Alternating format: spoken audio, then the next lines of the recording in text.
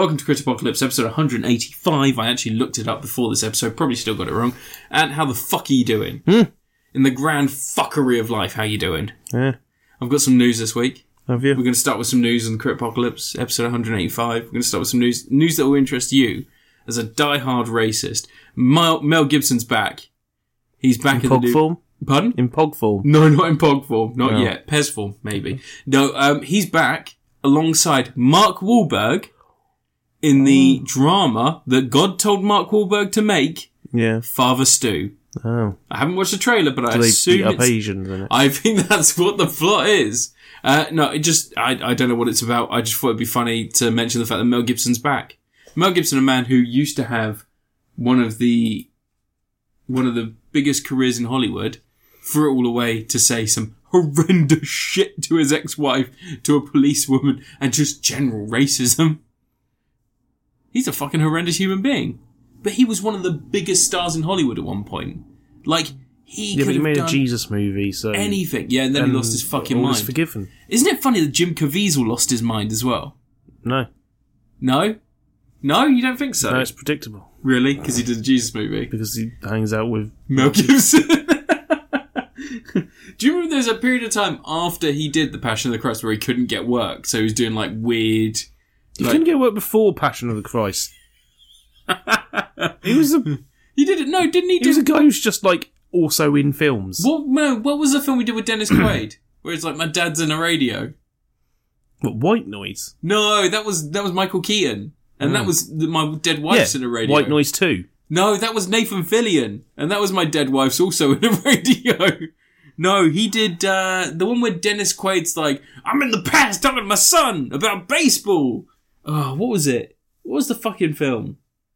Frequency. Field of Dreams. Frequency. No, Field of Dreams was Kevin Costner, Ray Liotta, and James Earl Jones. Signs was Mel Gibson, Jacqueline Phoenix, and... Joaquin Phoenix. Jacqueline Phoenix, and also starring M. Night Shyamalan as himself. I always say Shyamalama Ding Dong, because I can never fucking remember how to say it. M. Night. M. Night. M. Night. M. Night. Like, motherfucker. M. Night Shyamalan. Night.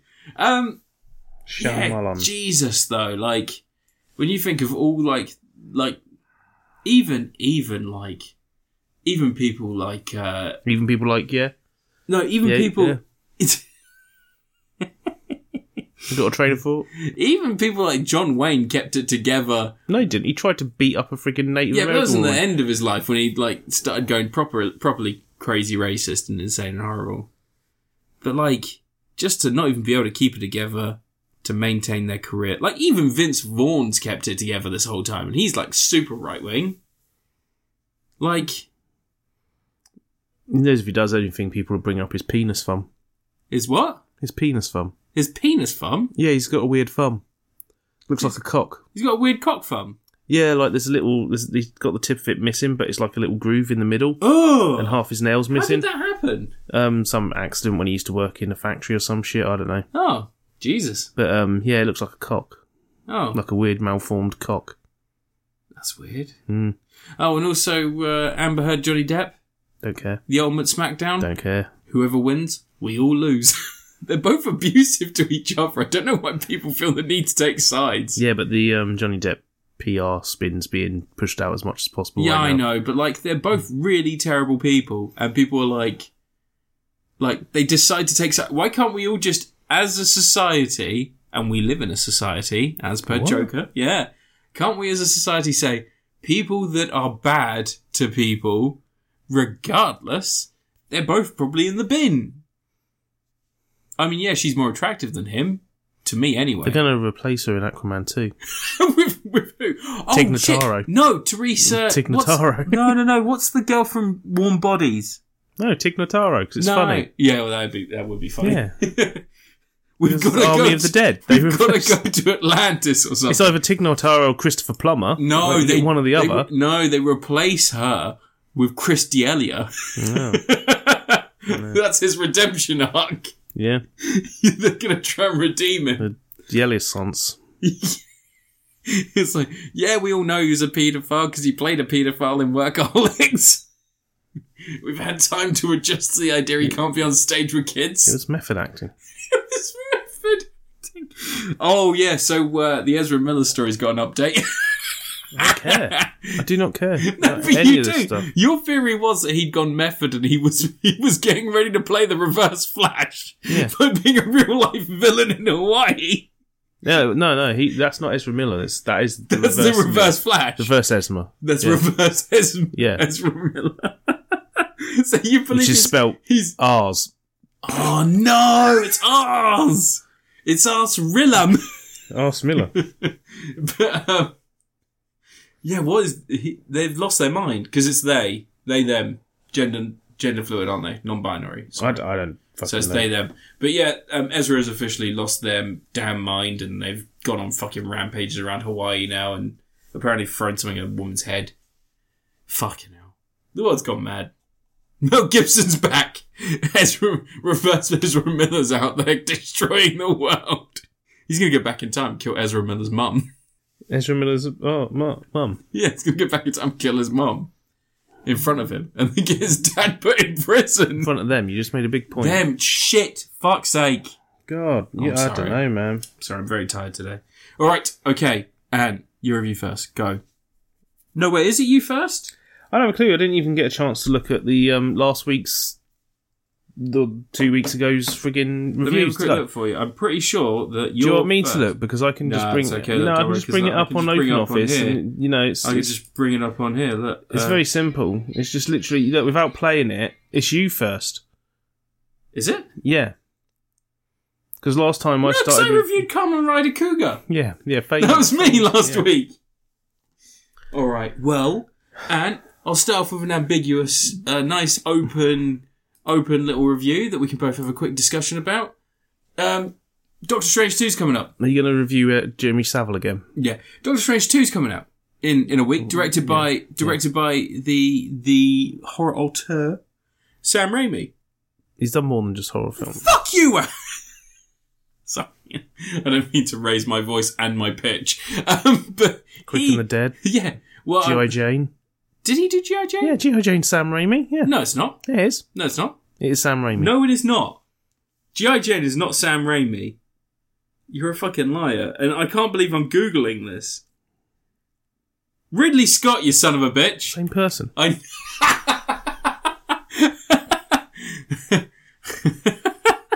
No, they aren't the same person. Anyway, Oh. in preparation for not only the new Doctor Strange, but also there's a new Evil Dead film out this year that people keep forgetting about. Because Evil Dead Rise is coming out this year. It's coming out on HBO Max soon. I believe in the next month or so. But also he's directing Doctor Strange. And so I thought I would go back and, as I have done many times in my life, I would watch Evil Dead 2, 1 and Army of Darkness in that order.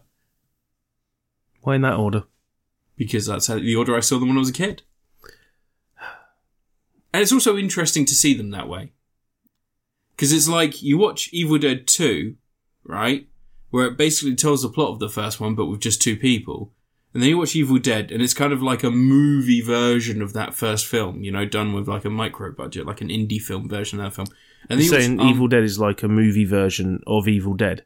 No, it's like an in-universe movie. Is it? Yeah. No. Yeah. Yes, it is that. Anyway, so I watched Evil Dead 2, 1 and 3. Evil Dead 2 leads directly into Evil Dead 3. I watched Evil Dead 2, 1 and 3, Ant. Yeah. And my feelings about them haven't changed. They're brilliant movies. A lot of fun. They're really good. But I just couldn't get enough of that Ash character, so I also watched Ash vs. Evil Dead, which you saw me watching a couple of times you walked in. Yeah, you were asleep when it was on for a few hours. A couple of hours, yeah. Yeah, Here 'cause and you're there. really bad at watching Here stuff. and there, I just got a quick nap in. I was like, I know what's happening. Gonna get a nap. And yeah, when that series finished, I reviewed the whole series and I said that, I don't think I've ever seen anything where they so masterfully continue on that character in a way that makes sense. Like, they grow a little bit, but at the same time, they're still that same horrendous human being, just sort of somehow surviving all these situations, but being very competent at surviving.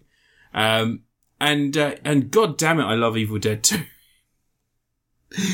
How do you feel about the Evil Dead trilogy? I mean, I grew up on them. You grew up on them. Well, I watched Evil Dead when it was still banned. Oh, really? Yeah, my first watching was a bootleg video. Oh, nice. Yeah. I first saw it in like 96. Yeah, I was watching it long before then. Yeah, I first saw it in 96, and it was my friend and me used to trade videotapes we stole off our parents, and I had the big box. Such as Butt Fucks Let's Go Nuts. Yeah, Butt Fucks Let's Go Nuts. I can't even say that today. I had the big box Return of the Living Dead. You remember the old suspended cassette, like it basically was sit in the middle of the box, and there'd be like a centimetre of space around the videotape where it sat in the middle. I had one of those of Return of the Living Dead. He had Evil Dead in the awesome cover with the green lady reaching out. Yeah. And yeah, we traded them. And I've got... You've got the Necronomicon, haven't you, for the second one? it's falling apart, can't touch Is it it. the second one you've got? No, first one. I only got the first one. Oh. Like that. But you can't touch it. It's, No, because the silicon dies. It's like It's so fucking rotten. literally last time I touched it, I just tapped it and it flaked. It just like the whole thing crumbled. Yeah. But I've got the other version as well, the one that's in a cardboard slipcase, the black cover. That one's that's the widescreen version. That's also the version where they take out that weird cameo by... And I think it's got the digital adjustments to some stuff, like this got the moon. They replaced the moon so it merges into the shot. And there's things like that. when they're driving up to the cabin, there's a shot of like a hitchhiker. It's one of the Raimi brothers that's got like a weird little cameo where he's just standing there. And for some reason, some shots, in some versions, well, all versions apart from like 2 DVD versions, they've removed that. Even in the 4K releases, they got rid of it. There's different cuts. There's 2 different cuts of the film. Oh, okay. Like, the main cuts. Because the original 16mm one was cropped to widescreen, but then there's a full unmasked version, which is the one most people have seen. Because that's the one they put on DVD, on video. They shot on like 16mm film, didn't they? 8mm. Was it 8? Jesus. Anyway, so Evil Dead, for those who don't know somehow, was Sam Raimi and a bunch of friends. 16? I can't remember. It was shot on really low-grade film and then upscaled. I think it was 16 because they used to shoot on 8mm, and then when they got funding for that, they wanted to shoot on like a proper film stock. So they went to 16. They may have even gone to 35, but I think that, to be fair, like, although this is constantly changing, the amount that actually they had available to make the film, because I think at one point it was like, what, $5,000, and then all the way up to 150, and then someone else said it ended up being closer to $1 million to make it and all this other shit. Because of all the crowdfunding and shit they did in their local town and stuff like that. But yeah, really simple story. A bunch of people go to a cabin. They find a tape recorder. It's a professor reading an ancient book that he found. He's doing it in the woods so that, you know, he's in the woods with his family. He's read this out, and it has brought demons about that possess the bodies of the living. And the only way to stop those demons is to completely hack them to fucking pieces. It's the perfect horror movie plot because it's nice, simple, and it just gives you a great outline. It's like everyone can be a killer, everyone can be a victim, you know. Potentially anyone is the demon, and there can be multiples of them. Oh. And it's fantastic. It's really fun. I was recently listening to the Blank Check podcast. This is kind of what brought me to rewatch them, is the Blank Check podcast have been doing a series on Sam Raimi. And they did those films. And the second film, when they went to do the second film, Paul F. Tompkins is the person who helped Bruce Campbell write If Chins Could Kill. Which taught him how to write. Just taught him all the words he knows. No, basically, Paul F. Tompkins somehow became the person who sort of brought that to life. Oh no, it was John Hodgman, sorry. John Hodgman became the person who brought that sort of book to life and went touring with... You expected me to edit that to make it sound like you know what you're saying. Brought Bruce Campbell, like, to these places and said, like, this guy's the king of the convention. He can tell these stories. And it gets the whole crowd going, and, like, loads of publishers were like, yeah, but we don't really see how that's going to be... You know, how's that going to work in a book? You know, we don't really know if we're going to get that same energy. And then it went on to be massive. Like, it was one of the big, like, starting books for those B-movie style stars that maybe didn't have that level of fame. Because he was TV by then. Like Briscoe County Jr. and Xena, and he was in Hercules a couple of episodes He's as well. in a bunch of films. You kids today. Kids today. He's in Congo. Yeah, he is in Congo. He's got a cameo in Congo as the husband. He's in Laura Dark. Linney's husband. He's in one shot of Dark Man. He's Frank Shemp. But anyway, So they were talking about this, and his voice is in Dark Man a few times, actually. Yeah, it is. He does the screams, doesn't he? Because basically, more than that. There's a few lines of dialogue. He does Liam Neeson. He does a Liam Neeson impression. But basically, like, the first film is very much them going, we've got this handsome friend who is like game to do all this shit, and he's done all these films with us, and he's this really nice guy who is able to do all this shit physically, so let's just punish him a bit. And they just basically, the whole film is, this house is trying to bully Bruce Campbell. Let's film some house trying to bully Bruce Campbell. He deserves it. In the second film, even more so than the first, they are just basically bullying Bruce Campbell the whole movie. Like, at one point they put him on that, they've got like this camera rig designed so he's like basically crucified to this camera rig, and it's spinning him around in the woods. And it's just on a crane arm spinning him around and they're just filming it. Yeah. And it's incredible that, like, he was just so game to do this.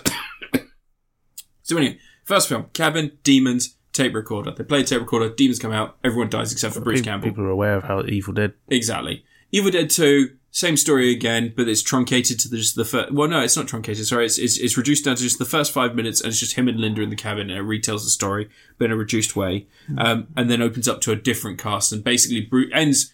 It starts where the first one ended, but slightly different storyline.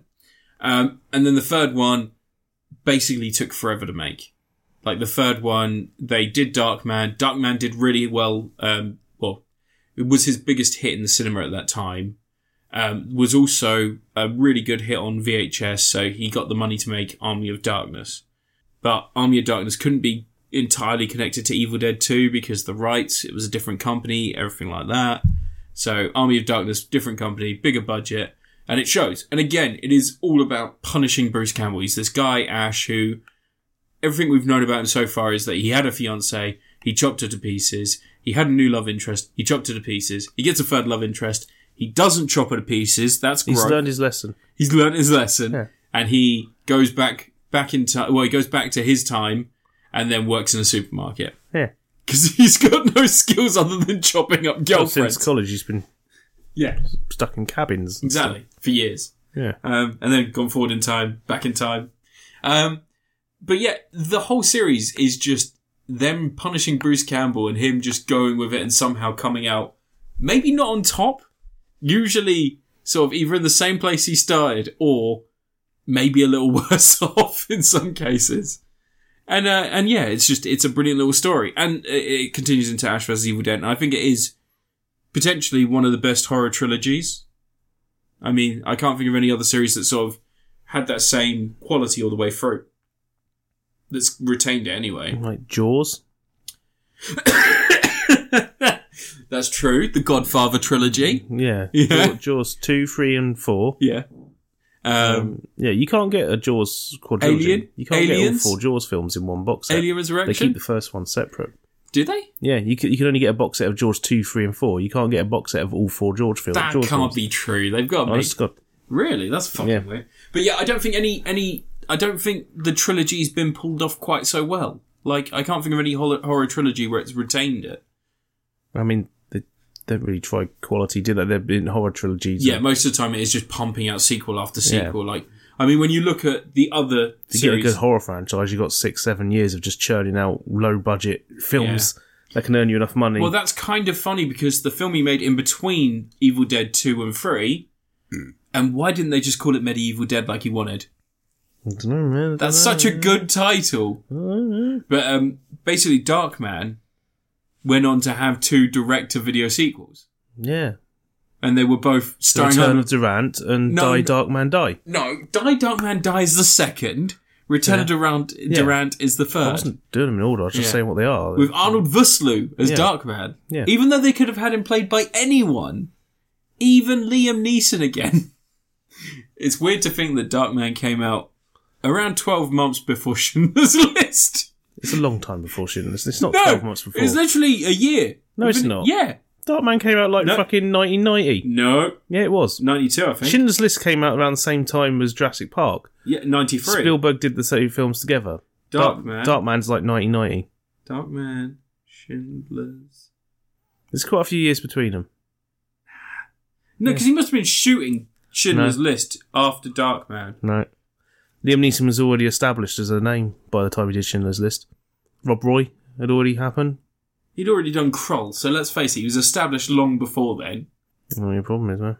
Darkman was filmed in like 88, 89. No, it was filmed in the 90s. Yeah. It's 99. Anyway, needless... See, that's me being right. Whatever. Yeah. Don't get upset about this. You're wrong. But Liam Neeson... back to the Evil Dead trilogy. I can't think of a horror trilogy that's maintained quality. My knowledge of the Darkman film series. I'm going to watch them all. I'm going to review them next 1990. Wow, what did you know? UK release. You bring up the UK release, or at least the VHS release. Evil Dead, the trilogy. I can't think of a horror trilogy that's maintained quality quite in the same way as this has. It really is great, and even the remake is fucking solid.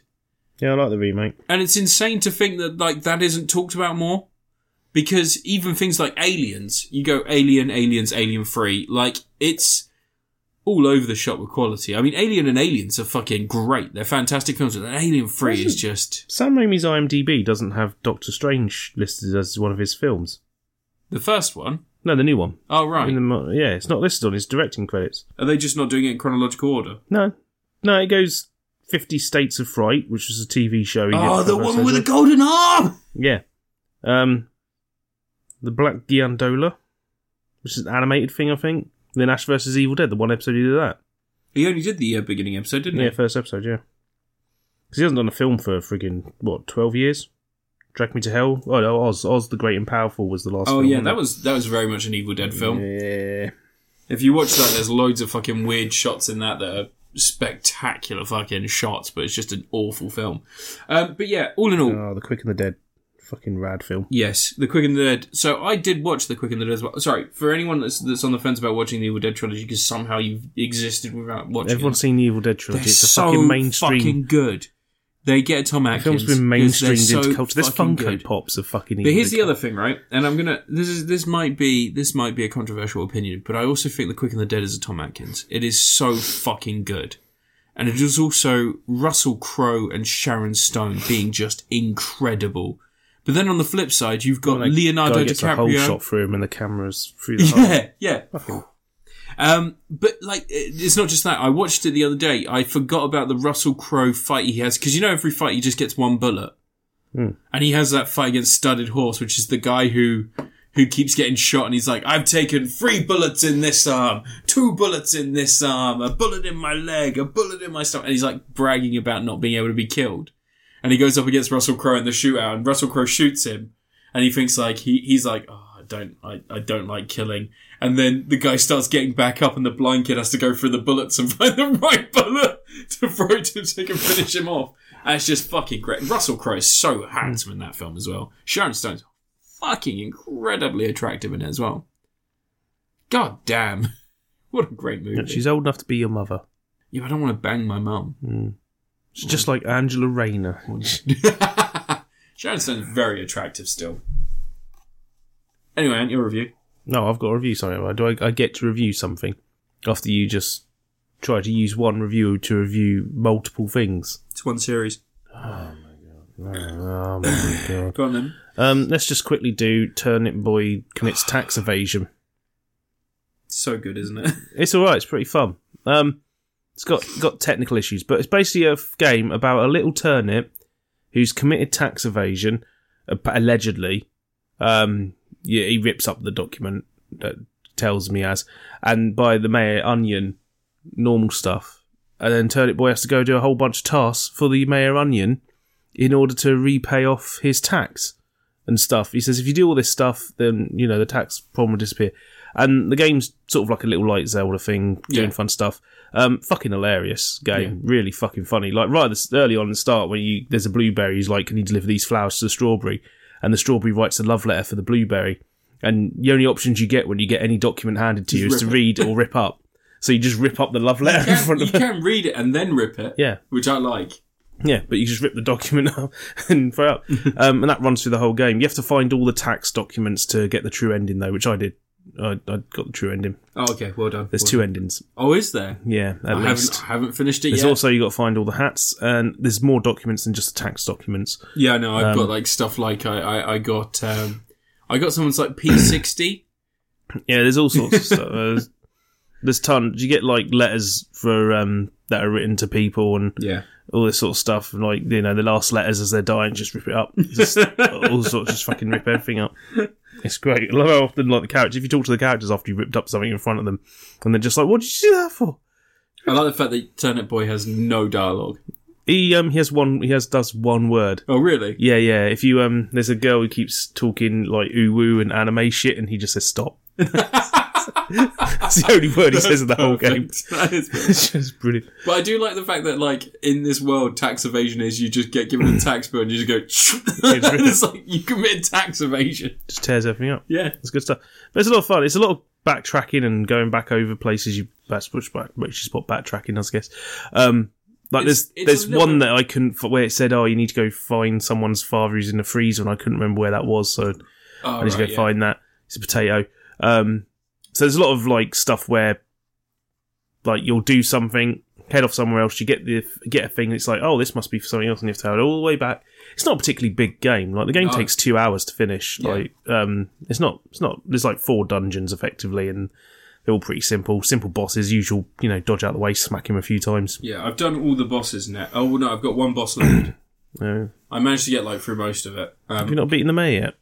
No, not yet. No? He's the last boss, isn't he? Yeah, maybe. Because I'm onto I've done the deer, I've done the cat thingy, and I've done the first boss.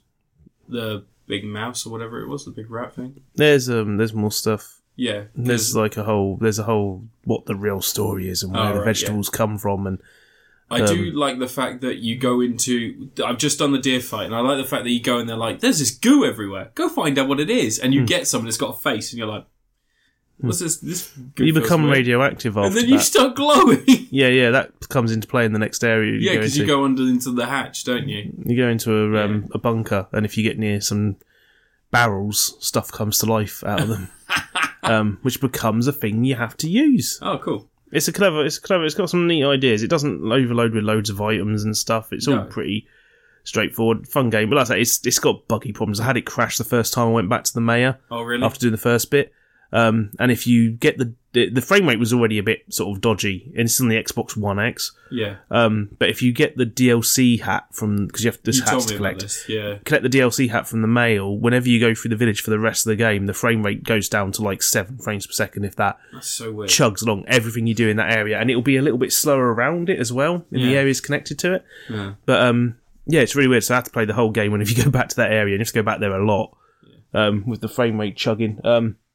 But no, it's just a good little fun thing. It's cheap, it's on Game Pass. I say it's an easy 1,000 achievements, although apparently 2 of them are bugs, so you can only get 900 right now. Oh, really? That's another bug with the game. Yeah. But, as soon as they unlock it, they'll just ping up, won't they? Yeah, I imagine so. There's like a couple of bonus things unlock when you finish the game. Oh, cool. There's basically like a roguelike mode thing. Oh, nice. Like a little dungeon thing. Sort of, you jump on a train, and you work your way through the train carriages, and it just keeps getting increasingly more difficult when you fight bosses. And you get tickets from the train which you can exchange for hats. Oh. To get more hats. That's very cool. Which, but there's all sorts of hats. I got a haircut. Nice. End up with a pair of scissors stuck in your head. All sorts. Just good silly fun. I like the little avocado that walks around. She's always around adventuring and all this sort of stuff, trying to discover things and making you go off and... Yeah, the one that's just like at the beginning of every dungeon, just like, hey, guess what? And you're like, not again. Yeah. But it's a fine little game. I thought it was really good. I don't know how much it is. A couple of quid. I kept thinking, well, no, on Switch it's like a 10 or 20 quid. Yeah. I kept looking at it because it kept going down, and it's such a great fucking title. Yeah. Just Turn It Boy avoids commits tax evasion, and I was like, I just kind of want to know what this is like and what this plays like. And I didn't want to see any reviews because I heard it was short already. Because on Deku Deals, the one that tells you what prices are going up and down. It tells you how long the game is and only says 2.5 to 3 hours.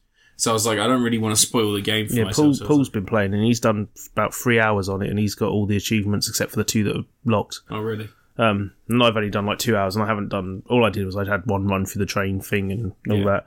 But I got both the endings though. The final ending's quite fun. The final boss battle, there's an extra stage to it. Cool. But yeah, like the game, I haven't had any of the technical issues, but playing it on the Series S... It's pretty smooth. Does it run at like 60 on the One X? Really? No, it's freaking chugging along all over the place, especially if you get that hat.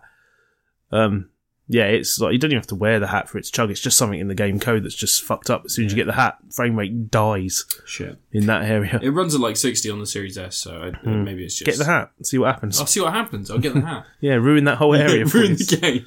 Yeah. It also stops the document ripping animation playing. Oh, really? When you rip it, you hear the sound, but it just disappears instead of seeing it split. That's half the fun. Yeah. Because that's where the tears come from. Yeah. But, no. Turnip Boy commits tax evasion. It's just a fun little game. I don't know what these people are doing next. Don't know if they're doing what they're doing. Are they called Smoogu or something? Yeah. I can't remember. I don't remember thing. What am I supposed to do? Research? I did see a thing pop up for Turnip Boy commits tax evasion 2. Yeah. So maybe he commits more tax evasion. Maybe he continues ripping up documents. I'd love to see Turnip Boy in Papers, Please. Who's like, someone gives you their passport, you just rip it, and then hand it back to them. Like, I guess. Just do the next one that's like a dead serious management sim where you just have to cook the books and.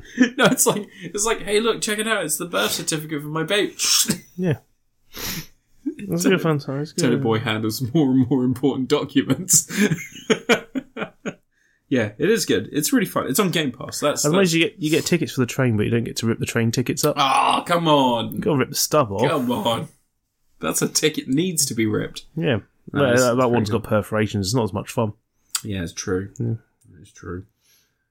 All right. Yeah. Turnip Boy. Yeah, it's out. It's on Game Pass. Download it. It's whatever. If it's on Game Pass, always download it. Just get it. Get it fucking in ya. All right. Similarly, I played a little indie game. Man. Played a game on the old Switch. I played Pathway. Don't know those. You know the people that did Wargroove? All right. Wait, is it the developers or the publishers? Because publishers, I think. Chucklefish. They publish all sorts of stuff, and apparently they're bad. Oh, really? Yeah, apparently. Bad, not good. Yeah, apparently. Good people. Well, Pathway looks a bit like Wargroove and plays a bit like Wargroove, but but instead of it being like a Advance Wars style game, it is more like an XCOM style game. With like a random roguelike style element in it where you've got a map that is full of dots. So you've got like a load of dots covered all over the map, and the dots are in different places, and if you go to a dot, you'll have a random event. Some of them will be they'll tell you ahead of time, like, this is a fight, this is a tent, so you can stay there and rest and heal up. Or this is like an area you want to explore and stuff like that. And basically, depending on what event happens at the thing, you have different functions. If you have like an event where it's just like, oh, you're going to explore, and you go there, it will just give you a little bit of dialogue, and you get to pick, like, do you want to explore further into the cave, or you basically choose. If not, you just carry on to the next dot. You have fuel and stuff, so you have to manage the fuel of your car, and you just basically, it's a bit like FTL, like a more advanced version of FTL, where it's not a spaceship, it's people, you have a team, and that team... Like Oregon Trail. A bit like Oregon Trail, but again, more interactive. Because, like Oregon Trail, you just get an event and it's like, you've got to shoot. Like Oregon Trail. It's less like that. It is genuinely more like that with XCOM. So you get, like, when you go into combat, you get like a little tactical... You get like a grid, basically, and you have to move your people around, position them in the correct place so they can shoot back against the Nazis. And you've got different people with different skills. Nazis! Oh, yeah, it's all set in the 50s, and it's all like... the 40s. Yeah, well, you forgot when World War II was for a second, yeah. And it's all like occult shit, so it's like pyramids and stuff on one level, and then other levels it's like ancient, like European like sort of ruins, and like you're just basically trying to stop Hitler's army from gaining occult artifacts. And, like, in some instances, you're trying to use them yourselves to bolster your power and help the Allies. And it's really fucking fun. It was £2 the other day, and Maybe we shouldn't keep pretending that Hitler did cool shit like get occult things. I mean, yeah, like, for the most part, he just tried to sew a monkey's head onto a human's body. Yeah. Just as another way to torture Jewish people, I think. Or monkeys. Maybe he hated monkeys as much as he hated Jewish people. I don't think he did. He killed a lot of Jewish people. And monkeys. How many monkeys? Elon Musk has killed a lot of monkeys. Yeah, Elon Musk is a fucking horrible human being, though. Yeah. Yeah, you should read up about the experiments his companies have done on monkeys. The chip in people in monkeys' brains that have killed them all to... Yeah, they end up ripping their faces apart and stuff. And like killing themselves. Yeah. Yeah. And he's like, ready for human trials? Yeah. It'd be funny because his buddies, his little weird sycophantic followers would sign the fuck up for that. Yeah, but let's face it, a lot of them are Nazis. Yeah, it'd be funny. He really so let's let him do it. Nazis. Let's let him just go ahead and do it. It'll be fine. We need to somehow convince him. And they'll be like, oh, Elon, this is really disappointing, but I'm sure the next round will be fine. Sign me up, Daddy-o. 34 rounds later. Peeling their faces off. Look, I won't even get in a fucking Tesla because those things catch fire at a rate of knots, okay? I know that people really like them, but they are essentially barbecues. He's panicking now because he knows in the next couple of years all the other companies are going to have their electric cars out by default. And they'll work. Yeah. That's the other thing. They'll work. Yeah. Like, why are they exempt from any road safety laws as far as I can tell?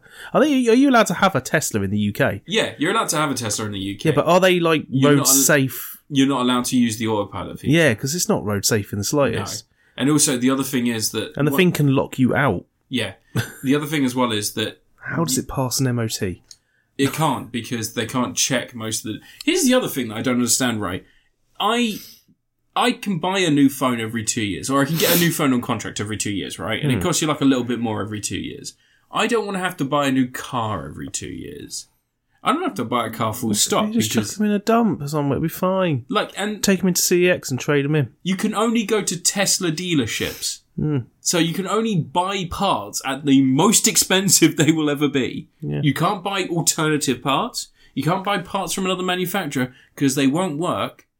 And all of that just so you can play Witcher 3 in your car and not on a Switch, even though you could just buy a Switch and play Witcher 3 and it'd be cheaper than that, than buying a fucking Tesla. Could put the Switch in one of those little things that goes over the back of the car seat. Just come down. No, the back of the car seat, kids can play it in the back. Yeah, sweet. Like the portable like DVD players, yeah. Just get your old portable DVD player, rip it out there, put the Switch in. You know, like, people seem to really think he invents stuff, and he just doesn't. No. And I don't know where the idea that he invents stuff came from. He didn't even start PayPal. No, he bought into it. Yeah. And he bought into it using his dad's blood money. Literal blood money. He owned a blood diamond mine. He's such a bad dude. What are you talking about, some game? Oh, I was talking about Pathway. It's pretty good. I don't know how we linked Nazis and Elon Musk, but I do. Pathway's pretty good. Give it a go. It's on offer for like £2. I got it for like 80p because in Poland it was like 4ZL or whatever the fucking currency is over there. But yeah, check it out. Really, really fun. And your review? Oh, I'm going to give it Matthew Modine. It's really fun. I finally watched Agoretsuko season 4. What? Agoretsuko. What? Agoretsuko. You know Agoretsuko. Oh, the little panda that plays metal. Red panda. Yeah, she sings and stuff. Yeah. Season 4, it came out on Netflix months ago, but it just took me a while to watch the 10 episodes that are all like 20 minutes each. Really hard to watch 20 minutes of television. That's 200 minutes. It's a lot to get through, man. Yeah, it is. So anyway, the last series, she joined like an idol band, and they got a gimmick out of her because she screams death metal vocals. So it was like, you know, pop cutesy death metal vocals. They became popular. She attracted a stalker, which Haida punched in the face. Wait, is she like an idol now? She was for a little while. Oh, okay. She quit because of the stalker. But Haida helped her, and so when the series starts, he's like walking home with her because she feels safe walking home with him and everything, just in case any more nutters are out there because, you know, nutters. Yep, there's a lot of them. But, you know, there's been a whole thing in Agoretsuko over the years that Haida fancies her Retsuko and doesn't know how to say it. And she kind of likes him but doesn't know how to say stuff. It's a thing. But this series is all about them finally sort of working out their problems and getting together over the course of a few episodes. But then it all sort of, more problems come up. And it's just because the thing is they've always got stuff going on and really they don't really work together. They've all got their own stuff, they've all got their own desires and goals and stuff, and they're not really in the same sort of direction. Of course, yeah. Seems right, but that's what the series is about. The show follows Haida a lot more, especially in the first few episodes when Retsuko's kind of still a bit post-traumatic stressy from the thing, so she hasn't got much sort of like... agency. Yeah, much agency at that point, but she picks that up as she goes along because of the stuff going on with Haida, and she finds something to focus on and helps her sort of come out of her shell a bit and sort out the life. And there's more plot stuff going on, like the boss of the company they run had a heart attack and he's been in hospital, so a new CEO's been appointed as the president. Some young guy who's all keen on cutting staff and like making life miserable for people and trying to cut out the older folks from the company and all this sort of thing. Yeah. And it leads to director Ton, the big pig guy, losing his job, along with a hippo lady, but she kind of likes it. But it's one of those guys, well, I've encountered them at like Toys R Us used to do this. They'd basically make life misery for the people who have been there the longest because it's easier to control and sort of get what you want out of the people who haven't been there so long. Yeah. You haven't learned how much bullshit goes on in the company. Skin's thicker by that point, so you can sort of test the water a bit more. Yeah, but that was the whole thing at Toys R Us, was they'd literally just like try and push people out by making their lives a misery, hoping they'd quit, because you can't just fire them. I worked in retail. Yeah. But no, that sort of thing going on there, and, you know, it's a decent enough series. Like I say, it's a bit weird how it's focused on Hyder, and by the end of it, it's like 50-50. They've both got their own stories going on. Yeah. Because Hyder starts becoming the boss, the new president's best buddy. He gets a promotion out of it and all this sort of stuff. Oh, okay, yeah. Just because he does new things. Director Tom was very old-fashioned. He was doing all his calculations on an abacus and stuff like that. Scared of computers and all this sort of thing. But Hyder just comes along with, like, he goes, how have you been doing all these reports really fast? I said, I just automated the calculations. So he gets promoted because of all this sort of stuff. For anyone who's trying to get a job right now, just put the Excel on your CV and learn how to use Excel. But not like just putting in cells and doing something. Like, properly learn how to use Excel, because it gets you fucking a load of jobs. Yeah, I don't like Excel. Throw it out the window. Exactly why Ant doesn't have a good job. Get Excel. Go get Excel. I know how to use frigging Excel. It's just boring. That's what someone wants to look at spreadsheets all day. That's what someone who doesn't know how to use Excel would say. Excel's a very exciting program. Kids get into Excel. Kids today. Innit? They're Excel. But no, it's just new series. It's fun. There's a little bit less focus on other characters that have been sort of supporting roles in the previous series. Is there less of the karaoke as well? Yeah, a little bit less. She still does a bit. She's got to scream every now and again. This is the gimmick. Well, originally that was the thing, wasn't it? She hated her job being, like, not a salary man, but hated her job being a salaried employee, and she did it to sort of blow off steam. Yeah. And it became something more. It evolved more into her personality. Well, she blasts people out of a window at one point. She's got power in her vocals. She starts using her YouTube channel, because she had a YouTube channel that she used to, in the previous series, she would upload, like, videos of her singing songs. Yeah. And she has, like, millions of subscribers. So she starts using it as a way to sort of earn extra money and give a job to Director Tom. So he becomes her new, like, guy in charge of managing the finances and everything. I was going to say, like, her manager. Yeah. Oh, that's very sweet. Yeah, because she's like... It's funny, though, because it's like the girl band she was part of are trying, sort of, like, desperately hoping they can try and get some second-hand rub of from it, yeah, because you see their music video and they got like 800 views, and then it goes to her and she's got like 7.5 million. So, and the ex-manager she had was working cleaning windows, and he's like, hey, maybe you want to collab, we can get you a few fans. Join in. He's like, you got 800 views on your last video, you're not providing any fans to her. Let's collab. You might get 7.5 million and 800. Yeah. But no, it's a fun series. There is a 5th series coming, apparently. Oh, really? Yeah, at the end of the credits it says Retzko will return. It's got a big 5 behind it. Is there any sort of story that you can see naturally it going to? Yeah, you can still keep going. They always leave it with an open-ended thing. It's Retzko's life. It's, things change each series. It's always a different... There's no definitive end to it. There's always... the only thing that seems to be sticking around is her working at the office. Yeah. And I think if they moved her out the office, it'd be a bit like when Archer stops being a spy show and it kind of loses something a bit. Loses some of the magic. Yeah. Yeah, because I think the whole point is the absurdity mixed in with the mundanity. Well, Archer just sort of... I think in Archer they kept thinking, we need to mix it up and change things. And it's like, no, you don't always have to. No, because Archer was so solid. Although saying that, the series where they're in space is actually really good. Yeah. Yeah. People ignored it and they missed it, but I think there's some really great episodes. I only watched up to the first, dream coma series. Or is that the one set in the past? Yeah, set in the 50s coma thing he's in. Yeah, that one's not great. Because you thought that was going to lead to that concluding, but it doesn't. There's another series of that. It's really interesting when he does come back and they've, completely reinvented the Office so it's actually a functional spy group. And he comes back and he's like, I now need a cane. And, I'm still a pretty good spy, but I'm not as good as I used to be. It's just, accept it. But, yeah, it's really good. I'll watch your Archer one day, but... I don't think they're going to make any more, are they? Because Thingy died, didn't she? Well, Mallory. Yeah. Jessica Walters. It's not the first one, half of that. That's true, because what's his name? Her husband in real life was the old dude, wasn't he? Was it? Yeah, her husband in real life... my phone's out of battery, but her husband in real life, I think, played the old guy that she was married to, Sal? Yeah, but the butler guy the butler died as well. Yeah, yeah, loads of people died on it. Yeah, just carry on, keep it moving. Not Paul F. Tompkins. What was the guy's name? The guy who got cancelled. The one who was touching women in Jeffrey Tambor. Jeffrey Tambor. Yeah, it wasn't just that. He was just like abusive in general. He was also abusive. Yeah, he was abusive to Jessica Walters, wasn't he? Yeah. On the set of Arrested Development. Yeah. That's why a lot of their scenes aren't shot together on the newer series. Yeah. Yeah. Agretzko season 4. It's on Netflix. Came out months ago. Yeah. You know me, I'm always up to date with the latest stuff. Oh, yeah. Yeah. Yeah. Speaking of the latest stuff, I saw Sonic 2. No, didn't you review that last time? No. No. I saw Sonic 2, and it was Sonic the Hedgehog 2. Sonic the Hedgehog 2, and it's all right. And I'll tell you what. You went to see a children's film? I did. It's all right. So I'm going to talk about something that's bad, because that's going to be more fun. I saw Uncharted. You're talking about Sonic the Hedgehog 2. No, I saw Uncharted. Review Uncharted separately. No, I'm going to review Uncharted. Because I took Turd Boy Commits Tax Evasion that you were going to try and review.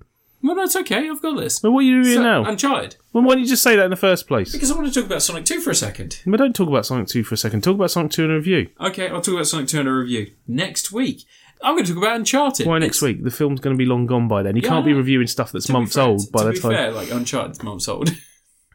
So Uncharted is a bad movie. It's a bad, not good movie, Ant. Yeah. It's a bad, not good movie about people being bad and not good to each other. Yeah. And then being surprised when them being bad and not good to each other lands them in trouble. Yeah. And then there's pirate ships on helicopters. That's cool. I like that in the trailer. I thought that was cool. Everyone could, like, freaking... No, all right. Going, oh, that's really stupid. I'm like, that's a very Uncharted thing to do. Here's the deal, right? Uncharted, the video games work because you're playing as Nathan Drake, right? You're playing as that character, and he's like just meant to be an everyman, even though he has godlike abilities to climb and cling, and the amount of stamina it would, that you can't get out of, let's say, an Olympic team of triathletes. It's insane the amount that man does in those video games. But what makes him fun is that he does it all. This is a CGI nightmare. Like, everything's CGI. And at one point, they're in Italy going through tunnels, which is very Goonies-esque. And Mark Wahlberg goes, I found the third keyhole, guys. It's in a Papa John's. In Italy. Or in Rome. Sorry, yeah, in Rome, specifically. Do you not think they have Papa John's in Italy? Yeah, no, they definitely do. But this Papa John's... Domino's as well. Not even kidding, they got Domino's in Italy. That's disappointing. But anyway... You wouldn't eat at one. No, go to a real Italian restaurant and have real Italian food. But yeah, like, the whole I had a hot dog and French fried pizza when I was in Italy. One of the many pizzas I ate. And it was better than any pizza you could fucking imagine. So if Domino's did it, it'd be terrible. Let's talk about pizza for a second. I went to Brighton to go to a pizza restaurant a few months ago. Talk as pizza, but as Jared Leto talking about pizza.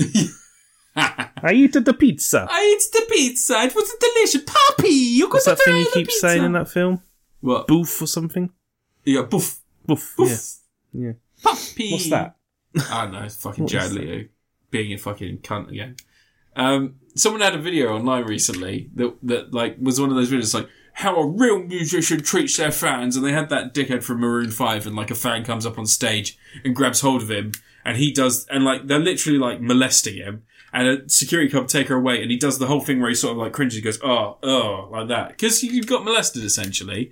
And then they cut to a video of Jared Leto being his fans, and the young girls run on stage, and he just grabs hold of them tightly, and I'm like, you know why he does that? Should watch the video Drake with a young fan on stage. Yeah, there you go. Drake's another one that you could probably... Drake and he finds out that she's like not even 16 or something, and he just and he's like, oh no, and then just carries on. Candy for the lollipop, man. The fucking perverts and pair of pedo fucking twats.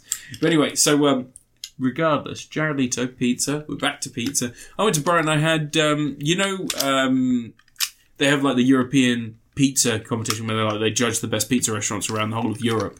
And they have like specifically like people travel to go to this place and they all like cook pizzas and then they get judged. The winner a few years ago was a vegan like a pizza competition. Yeah, but like an international, like actual restaurant level quality pizza restaurants, like really, really well made stuff. Like Tops Pizza. Like Tops Pizza. Yeah. Or King's Pizza. They got vegan pizza at Tops Pizza now. Have they? Yeah. I'm sure it's still deep fried in the same fat they deep fry the other pizzas in, but... They deep fry their pizzas? Well, I mean, it's the only explanation. I fucking love Top's Pizza. That local reference has killed me. For anyone who doesn't know, you order a pizza from Top's Pizza. If you take that pizza and put it on a plate and then hold the cardboard box up, you can see through it like that bit in The Simpsons. Yeah, but it's like... the grease. The pizzas are fucking amazing, though. I do love that scene. Do you know what it's down the road from? What? The Woking Pizza Express, famously visited by royalty. Royal paedophile Prince Andrew. He could have gone to Top's Pizza. He could have. Well, it wasn't there then. No, Top's maybe. Pizza's only been It's around. also Wingo's. Was it both. King Pizza was the one before? I don't know. King Pizza. They used to do square pizzas. Sorry, these Go to Edinburgh next month. Yeah, you can have deep fried pizza. I'm going to go to Edinburgh and get something from Javits. Fuck yeah. Oh, you're going to go to the Avengers pizza place. No, that's a chip shop where they have the fight in the corner. Yeah. They redressed a curry. They made it look like a curry place. It's a chip shop. Yeah. I think I've been there. Yeah, I've been there. Yeah, because it's right near the train station. I haven't been to the train station. Have you not? No, because I always go by the coach, don't I? Oh, yeah, that's true. Don't I drop you off near It's around the corner. It's just around the corner from me. Oh, right, yeah. You can see it now. I do fucking love Edinburgh. I'll go again. Anyway, so I went to Pureza, which is like a vegan pizza thing, but they won the European pizza competition, and they do make some fucking banging pizzas. But like the thing about proper pizzas versus the like takeaway Papa John's shit is that like they aren't covered in cheese. You get like big bits of mozzarella that melt into the spinach and everything else and the herbs and. What were you reviewing? I was talking about Uncharted, wasn't I? Because they went to a Papa John's and then we were talking about Papa John's. Anyway, Uncharted. Mark Wahlberg plays Sully Sonerstein, and should have been Bruce Campbell. Should have been Bruce Campbell. Have you he's basically Sully in Burn Notice. Yeah, it's fucking insane. It could have even been I would have even accepted. Who was it? The guy that played it? Stephen Lane played it in that little fan film with Nathan Fillion. No. Yeah, but he'd be good. But yeah, Mark Wahlberg playing Mark Wahlberg. It's like, hey, I'm Mark Wahlberg. I stabbed an Asian guy in the eye and made him blind. And then you've got Timothée Chalamet knock off Tom Holland. Yeah. Hello? You're saying Tom Holland's a knock off Timothée Chalamet? I'm Tom Holland. I'm from London, innit? Timothée Chalamet is the friggin' unproblematic Ezra Miller. No. They were both from the same sort of mould. They both from the whole, look at this young star. He's going to be a big name. Look how pretty they are. Isn't it also Tom Holland? No, Tom Holland was a child actor. He was already around for years. Yeah, but so was Timothée Chalamet. I don't know what Timothée Chalamet is. Shamalama Ding Dong. He was the guy who directed Signs. Right? Yeah, he's the one who's pinned by the truck when he was 11. Yeah. My insides! They're being held together. But no, that was his wife. That was Mel Gibson's wife. And then on the way to meet her, he was leaving the abusive voicemail. So when he got there, he's like, oh, I feel bad. I was saying I was hoping you would be raped by a bunch of black dudes a minute ago on the phone when I was drunk. And now I'm driving because I'm a priest, because this is the world. When are you talking about Uncharted? Uncharted! So Tom Holland plays Nathan Drake. Nathan Drakenstein. Nathan McDrakenstein. And he is... His brother is an adventurer, and Nathan has become a bit of a gentleman thief. And he's stealing some ladies' jewellery, and he's like, I'm going to sell this, and I'm going to make some money and survive. And we don't judge him, because who gives a fuck? Take from the rich. No one likes them. But then Sully's like, hey kid, your brother, he was on an adventure with me. He died, sorry. But he found some treasure. You want to come with? And he's like, yeah, I'll come with. And he goes, I'll give you 10%. He's like, no, Sully, you'll give me 20%. He's like... yeah, I'll give you 12. Drive a hard bargain, kid. No, he's like, hey there, I'll give you 12 and you'll be happy. I'm Mark Wahlberg. I'm gonna go stab an Asian guy in the face. That's Mark Wahlberg in every movie. Yeah. Especially his upcoming movie, Father Stu. Anyway, so he basically does that, and they go on an adventure, and then they have a bunch of scenes from the video games, inexplicably as part of the plot. Yeah. A lot of them don't make sense, but they do them anyway. And then at one point they have a cameo by Troy Baker. Nolan North. Nolan North, sorry, it is Nolan North, yeah sorry, because they have that podcast together, I get mixed up.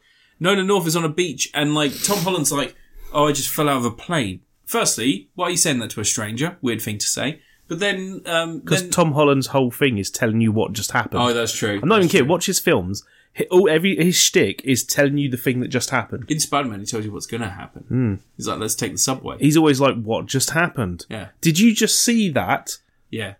Well, this is crazy. Sam Raimi recently said he's his favorite MCU character, so shut up. I think he was more talking about just Spider-Man in general. Shut up. I choose to believe that's not true. Especially if he's considering Andrew Garfield. His movies were bad. Yeah.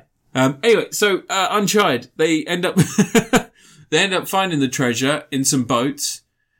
Which can apparently quite easily be pulled out of the space they find them in with helicopters. Yeah. Which does beg the question, why didn't they just use helicopters to find them?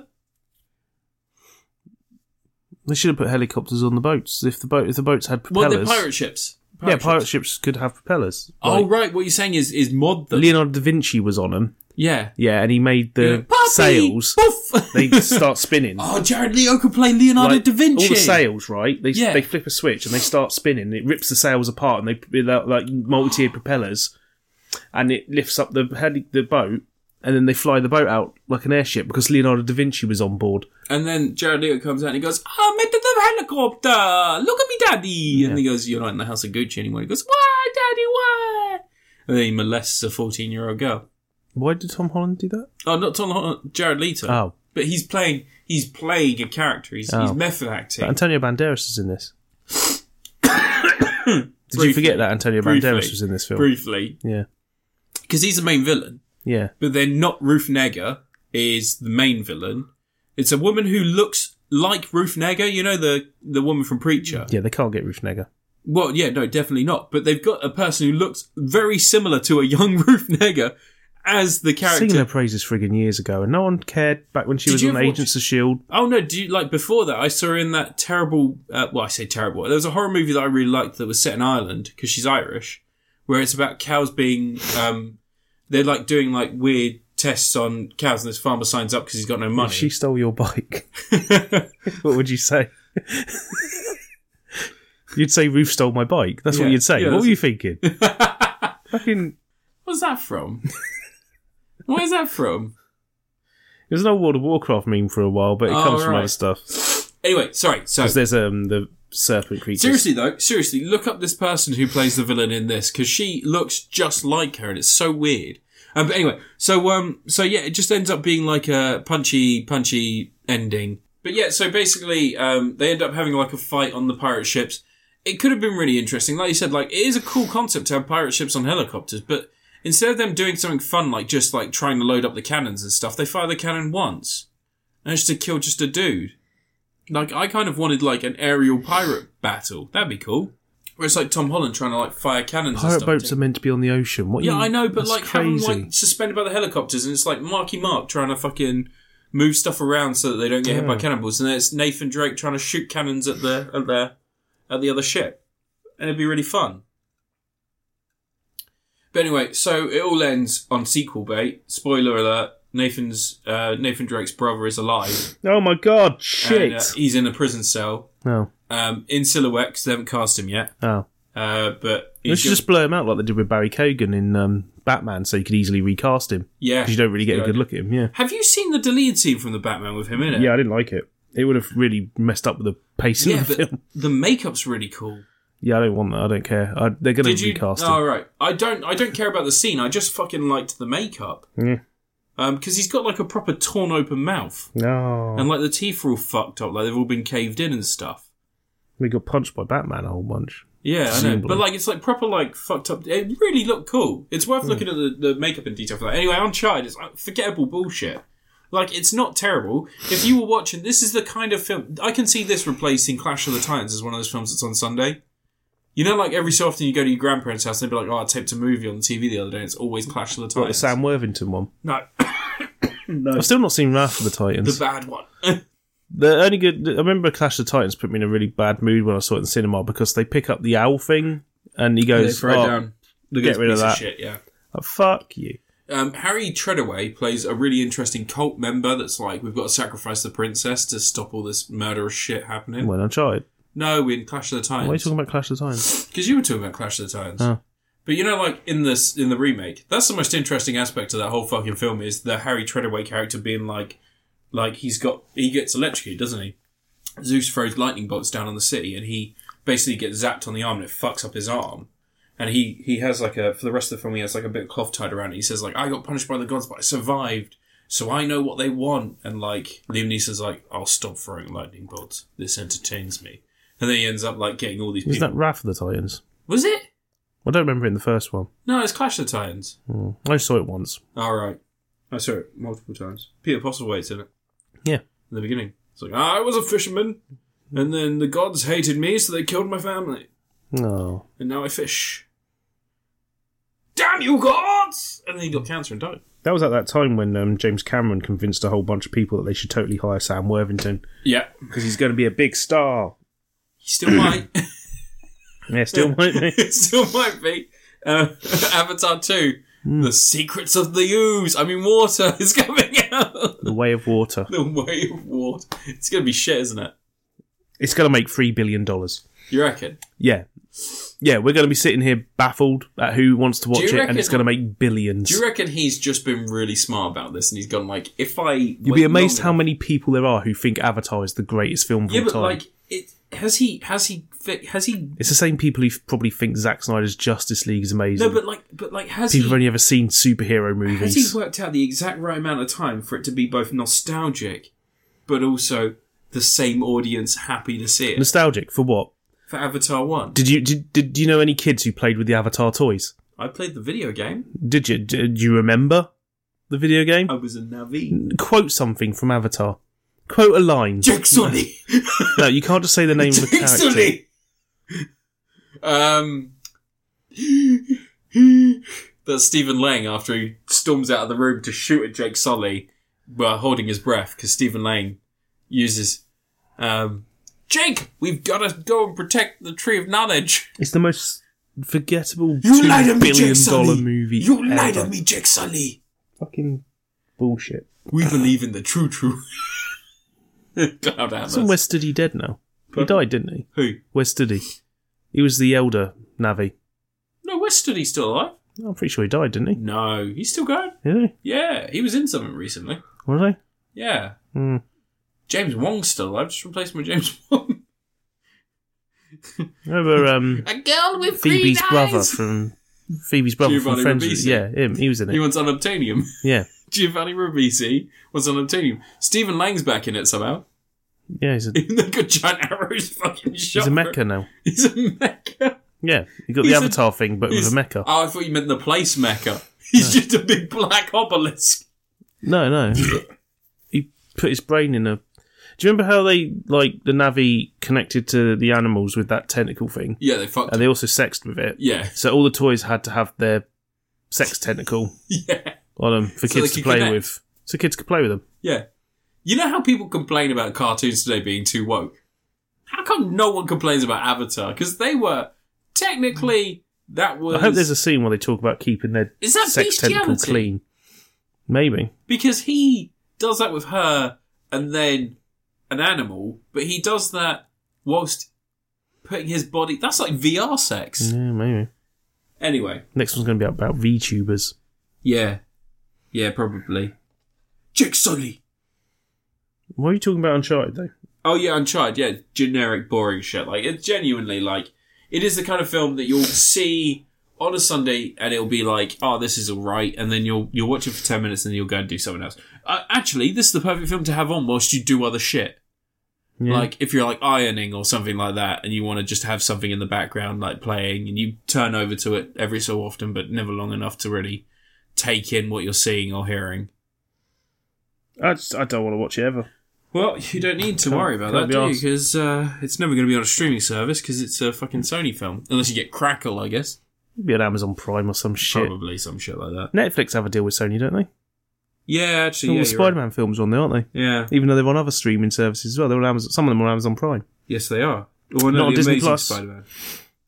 Not on Disney Plus. Yeah, but Disney will buy Sony eventually. Sony can't be worth that much anymore. You know, Sony are going from strength to strength, especially when El Muerto comes out. Oh, I can't fucking believe we are finally getting an El Muerto movie. It's amazing. Amazing. It's Can't believe it. Shit. It's Bad Bunny as well, who, like... You know exactly how this happened. Bad Bunny is a wrestling fan. Like, the most famous thing he's done outside America for most people is that he was in WrestleMania last year. And he was like, I want to play a wrestler superhero. And he probably went to Sony thinking they could make a Marvel superhero for him to play. It doesn't matter. Right? He probably went to them thinking they could just make up a new Marvel superhero because he wants to be part of the MCU. And they went, oh shit, we need to find a wrestler he can play. Can he play Bonesaw? No, you know what happened. What about El Muerto? No, you know what happened. There was a bunch of old white dudes in a thing and they go, do we own the rights to Bane? Is Bane a Spider-Man guy? Nah, Bane is a Batman guy. We can't buy Bane. And then someone else went, I just Wikipedia'd Spider-Man villains. I found El Muerto. He's a Mexican. What about Bonesaw? Bonesaw is ready. Bonesaw is not ready. Can you imagine the travesty? You couldn't recast Macho Man Randy Savage. I was going to say, because someone would have to do a Macho Man Randy Savage. Get Jay Lethal. Jay Lethal does a pretty spot on. He used to phone people up pretending to be Macho Man and getting them to talk to Macho Man. Let's face it, who's going to risk getting throat cancer doing that impression for 2 Jay hours? Lethal. Oh yeah, that's true. Right. They don't film the whole film in one go. No, I know. It's filmed over the course of a few... So that's even longer than 2 hours. So they're definitely getting throat cancer. It'll be like no sequel. Like Bonesaw is ready. Blood spraying. For 3 minutes of playtime. That's a lovely outfit. Did your boyfriend make it for you? Problematic. That's cut. It's gone. Problematic. People moan about that. It was cut from the daytime showing of Spider-Man on ITV. Of course it's cut from the daytime showing of Spider-Man. Everything has to be PG. The question I have is who doesn't have a DVD copy of Spider-Man in their house? I've got like 2. Exactly. Maybe. But yeah, it's so fucking funny that people got upset about that. It's like, alright, Spider-Man made a homophobic joke in 2001. He also climbed the 2 towers. He can't do that anymore, can he? No, didn't they cut that from the film? Did they? Yeah, before the film came out. They did. There was that teaser trailer where he stops the helicopter from crashing into the 2 towers, doesn't he? And he spiderwebs it up. And it was never going to be in the film. If you watch that teaser trailer, it's clearly done as a sizzle reel thing. Yeah. But people think it was cut from the film. But they did digitally remove them or something. You mess with one of us, you mess with all of us. The Crane people from Amazing Spider-Man. Spider-Man helped my son not get killed by a truck because I'm an abusive father. Come on, boys, we gotta save Spider-Man. Alright, and your review. Oh, wait, what did I give Uncharted? You get another plane flying over again. Fuck's sake. I give Uncharted a... Bloody chemtrails everywhere. Oh, I can't believe that was trending again. People are so fucking stupid. Mm-hmm. How is the world getting stupider? It's always been this stupid. That's the shocking thing. It's just that the websites are doing a worse job of getting rid of it. Yeah. They're encouraging it instead of dissuading these people from being stupid online. Algorithms, man. Fucking because people interact with them and then the website goes, that looks like a good thing. Let's keep pushing it. Although, it does give us some of our funniest moments. Oh, so I just blew my nose. I've got a runny nose. So yeah, sorry, Uncharted. I'm going to give it a... Jesse Eisenberg. He's alright. Oh, the rich man's Michael Cera. Yeah. No, used to be the poor man's. No, he used to be, but let's face it, these days they've switched places. No, Michael Cera's most... What's Michael Cera been in recently? He did that... He only appears in stuff to play comedy versions of himself. No, he did that... what was that? That animated... Crypto Zoo. Did that recently. What? It's an adult animated film about a zoo full of monsters. He died in it very early on, but he was in it. Is it made by Bitcoin and stuff? No, it's actually one of those NFT movies. No, it's what we used to call an art film. Oh. Back in my day. When Harry Hamlin was art. Oh, is this crypto like cryptids? Yeah. Oh, sweet. That's what it's about. All for cryptid. It's actually really good. It's really interesting. Like Slender Man. Yeah. It's, who else in it? I think Catherine Keener's in it as well. And who's the woman? I can't remember who plays Catherine Keener, you just said. No, Catherine Keener, I think she runs the zoo. If I'm not mistaken. Oh. I may be wrong there. I can't remember the cast. It was a few months ago that I saw it, but it's good. No. I didn't review it because it's not the kind of film that had any buzz or any, like... Because you worry about that sort of thing. Well, it just, I try and talk about stuff that's at least somewhat in the zeitgeist. Really? Yeah, like I But you talk about Evil Dead. Evil Dead. Well, yeah, Sam Raimi. It's only 30-something years after. Yeah, but Sam Raimi's like big news right now, and as I said, there's like they only recently put all 3 seasons of Ash vs. It's a fun challenge. Name 3 people who have directed Marvel movies in the last few years. John Watts. Who? Who did all the new Spider-Man? Did he? Yeah. Yeah. What's his trademark style? Martin Webb. What? The guy Martin Webb. Martin Webb. Yeah, he was the guy who did the Amazing Spider-Man film. Mark Webb. Mark Webb. Those Amazing Spider-Man films were 10 years ago. Really? Yeah. The first one was 2012, second one was 2014. That's less than 10 years. It's it was 8 years. Plenty of time ago. Alright. Joe Russo. I'm taking the last couple of years. Taking the last couple of years? Yeah. Okay. Since Chloe Zhao? Since Endgame. Chloe Zhao? You're trying to remember these names, are you? Yeah, Chloe Zhao. How many films has Chloe Zhao done? The Eternals. Zhao, sorry. Yeah. The Eternals. Really? Yeah. I don't remember. How do you not know that? Let's face it, none of these directors are directors anyone gives a shit about. Chloe Zhao's like... Zhao is a big deal. She did like an art house film before this. She did... Literally just the one film. Did she only do one film before? Yeah, pretty much. The Eternals? Oh. It's Marvel. They pick up the. It's amazing they've let Sam Raimi make a film, like because they're not going to be able to have any control over him. Edgar Wright was meant to make Ant-Man, wasn't he? Yeah, but he was too well established and too well done, so they kicked him out. No. That's not what he did. He wanted more creative control. Yeah, exactly. That's why they don't want someone who's established. Whereas Sam Raimi, I think they've learned that if they want established directors, they just have to say, "Okay, make your movie," because he's just allowed to do what the fuck he wants. I think they're desperate for legitimacy now, so they're going to start trying to hire real directors every now and again. Yeah.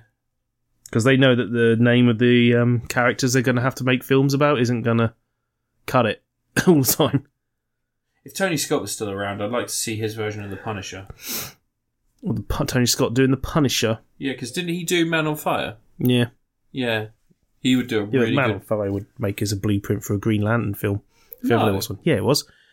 Dude, Man on Fire Training Day, something like that, for a Green Lantern film. No, you want Cop it to be a Punisher movie. No, it's better as a Punisher movie. Like, fuck that. You don't want to, like... Because you take one of those people...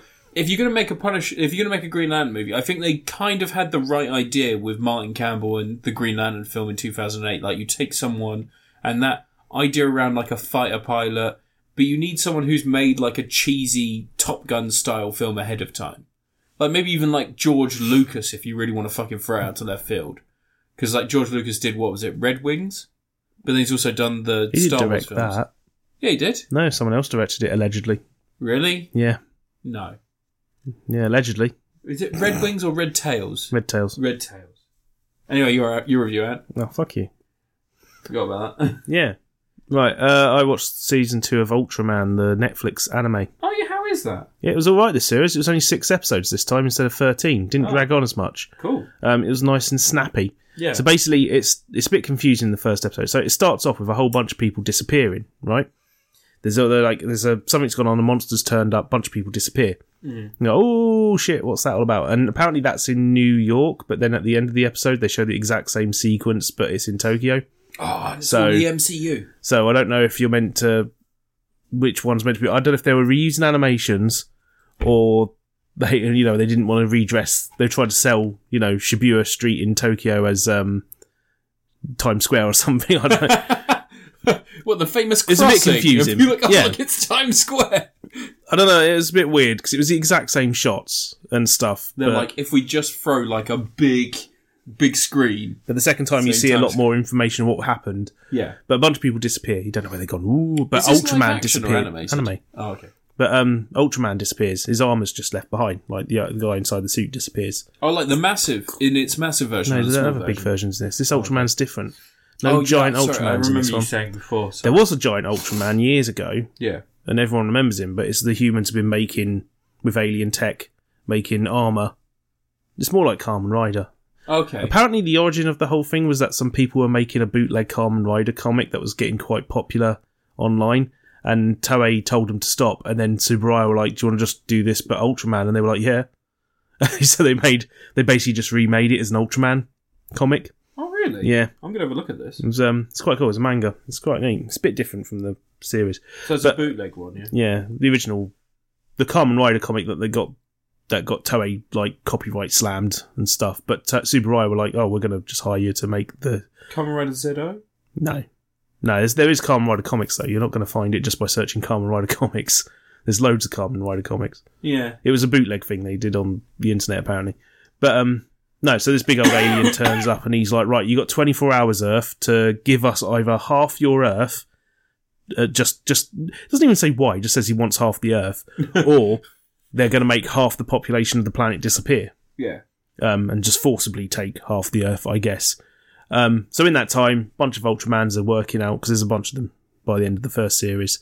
What's going on, who's behind it, what the conspiracy is, how they made people disappear, what's going on, who's being manipulated, all this sort of stuff. And, the original Ultraman, he's been trapped on a spaceship somewhere. Yeah. All the people have been teleported off by these aliens who basically, there's barely, they survive by taking life essence from people. They make them disappear and trap them in this thing and take the life essence. And this big main alien bad guys are using them as a way of making people disappear because they've got the tech for it. Yeah. Because all the aliens always have their own weird shtick. Yeah. But no, a lot of the show focuses on Ultraman Taro, who's one of the more famous Ultramans from the 70s. He's got like sort of horns on the side of his head, like a bull. Mm-hmm. And he's like a reporter who's uncovered what's going on. He's figured out that cameras are part of the technique to get rid of people. They've got these guns that act like cameras. And whatever's focused, whatever's caught in their lens disappears. So they've been coordinating to snap a whole, take a photo of one area really quickly and suck up a ton of people in one go. And he's figured that out. And then he, like, magically turns into, like, this fire creature. They try to make him disappear. They fire the gun at him. And instead of making him disappear, he turns into some fire demon thing and starts bit of shit. It's not explained how or why that happens. But one of the other Ultramans goes, oh, let's give him this experimental Ultraman suit because it might be able to vent the heat out and stuff and calm him down. It works. Yeah. So he uses the Ultraman suit from now on and can fire fireballs. Oh, cool. That's not what happens with Taro in the original series. That's just made up for this. But right. It's cool. And I like they've given each of the Ultramans a more distinct visual look, because one of my major problems with the Ultraman as the Tokusatsu series is I can't tell the fucking difference between all of them.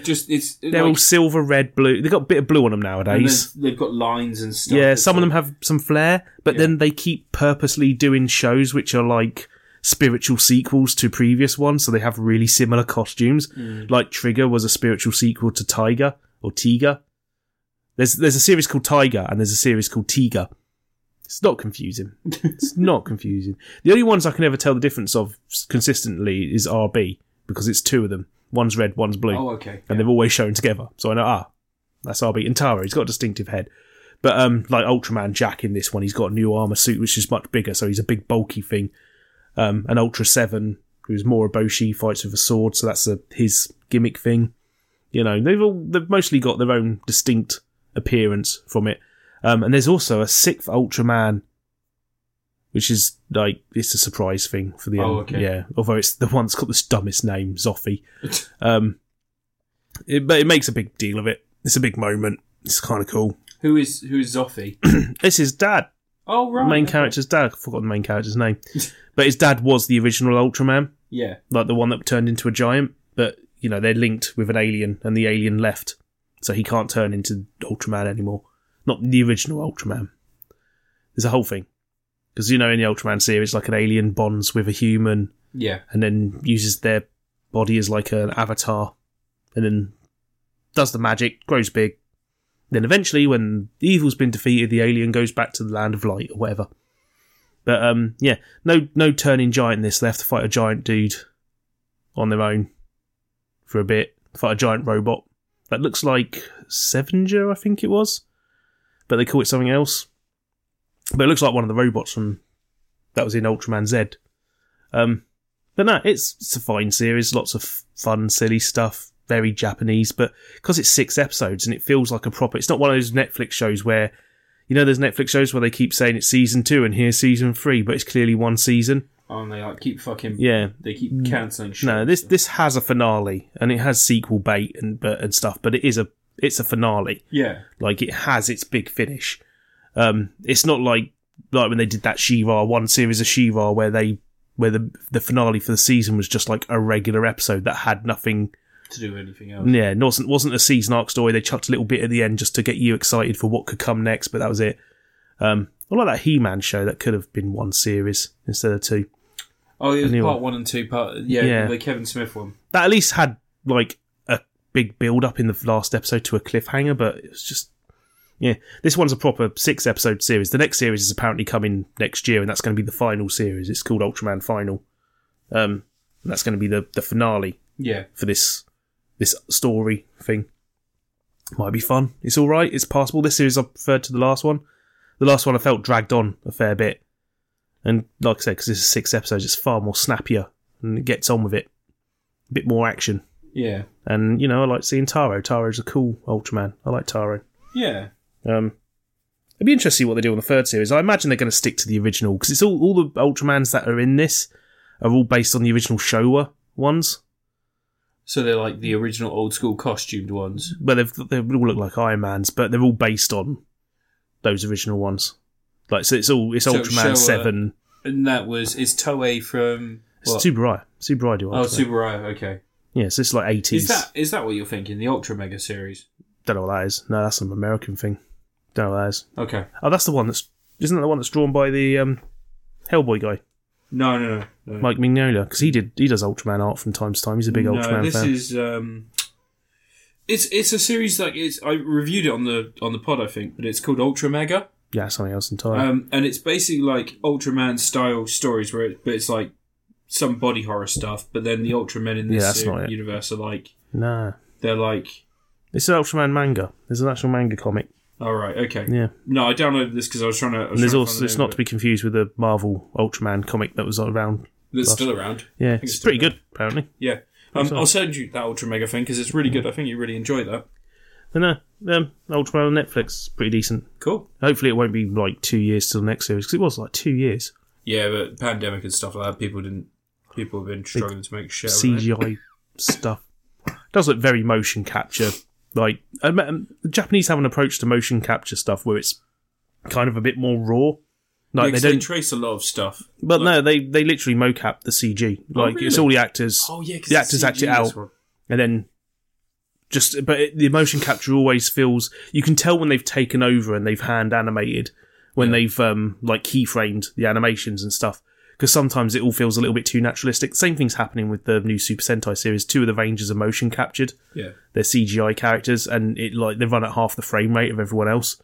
And it looks really raw and a bit jerky and stuff. And it's weird. Japanese don't seem to do the extra layer. To be honest, motion capture is largely useless. Like, when you actually watch the pipeline, motion capture becomes a reference point in the end. Like, when you play something like the Uncharted games, like, you got the actor's performance and everything and the facial capture, but they still have to go in and they have to tweak everything like crazy. Yeah. I think probably the only thing that I've seen where there's like almost a 1-for-1 recreation is something like The Last of Us.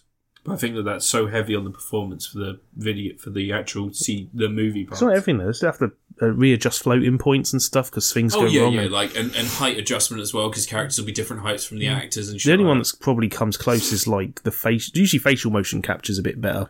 Yeah. Stuff like The Irishman did like crazy facial motion capture techniques. Yeah. With the infrared dots, or the Planet of the Apes films. Until Dawn did a lot of that shit. Yeah. Yeah. But yeah, the way the Japanese do it is always very raw, very quick and dirty, I think. But, you know, they do these 3D animes and they're all entirely filmed on motion capture and then CGI'd over. Yeah. And it's kind of crazy how much work goes into just making those shows instead of, like, keyframing the whole thing. Yeah. I guess keyframe, you got the reference straight away when it's motion capture. Keyframe, I mean...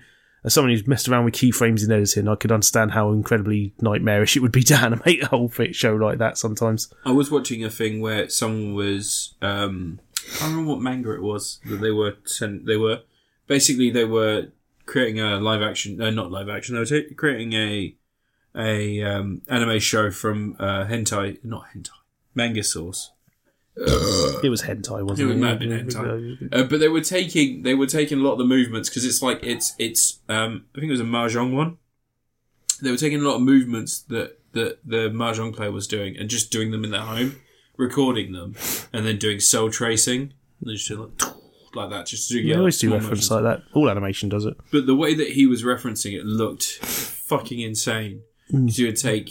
He'd take his space and then he would have like a neutral space behind him and he tried to do it digitally so it was like taking just his movements and then taking them, outlining those, and then detailing them himself with a digital art pad.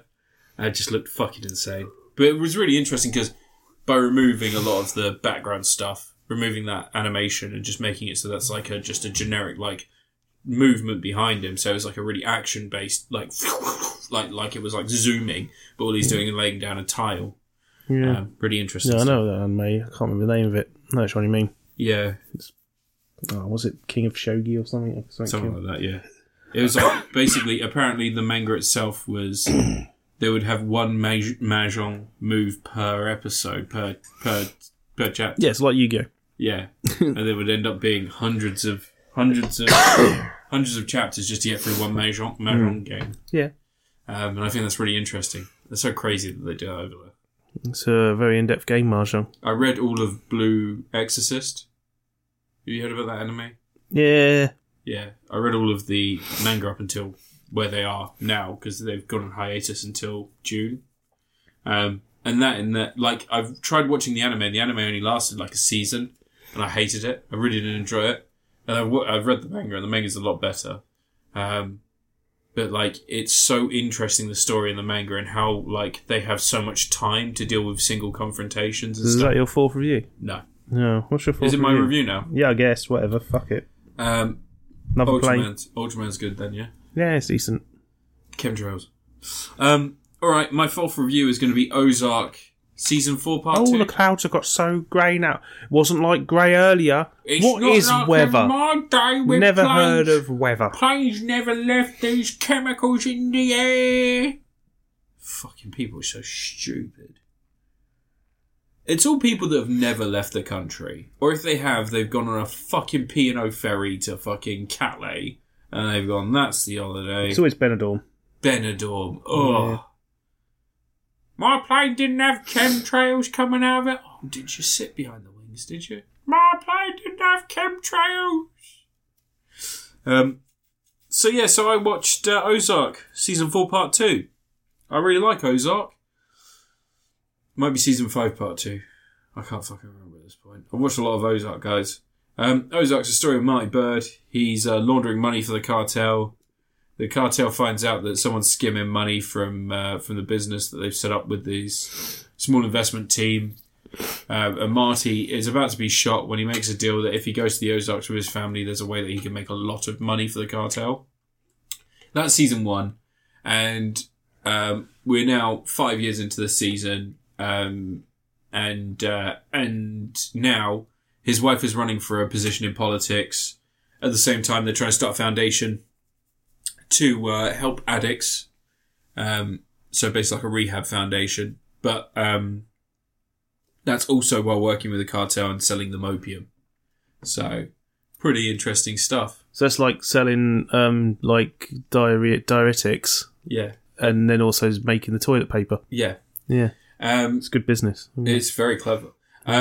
In the last season, the FBI were onto them. They knew exactly what was going on, and so they pinned Marty with a bunch of different things that were going to slow down his operation. But he cut a deal with the FBI so that a lot of the money that's funded through the cartel they'd be aware of, and they would take a cut, so their funding would be partially provided by the cartel. And then at the same time, he sort of created a way for them to legitimately sell the opium to people who are manufacturing, what's it called? Methadone. Because methadone, it has opiates in it. Because it's so that people can get off things like heroin, shit like that. But they've got an opiate crisis in America. Well, apparently they do, because Ozark is a thrilling series about how that epidemic is working on the levels of massive millions of dollars, I should say. But anyway, so this season, the whole thing is coming unhinged because obviously Marty is more and more, as the series has gone on, tried to get his family out of this business. They've tried to move away from this. Like, the whole thing is, he's like, if I can make enough money for the right people, and if I can set it up so this business just runs its fucking self, I can just leave. I can stop this. I can go. He can't stop. He's addicted to it. It's not that he's addicted. It's that Laura Linney, who plays his wife, is just relishing in this power dynamic. And it's because it's hinted at that she's got some mental illness from when she's younger. And the introduction of her brother who's bipolar and not taking his medication and having like moments of euphoric high and then crushing lows, but is aware of some of the aspects of the business. That led to him being killed, which is still like a massive thing because she kind of organised the hit on her own brother because he was going to talk about what was going on with the cartel, meaning that her whole family was being put at risk. So it's like you either get rid of your brother. Well, she's probably thinking about how many Christmas presents they get every year and, she get more Christmas presents. So anyway, this is the last series of Ozark. This is the final series. So the first part released earlier in the year. I spoke about it when it was released. I really enjoyed it.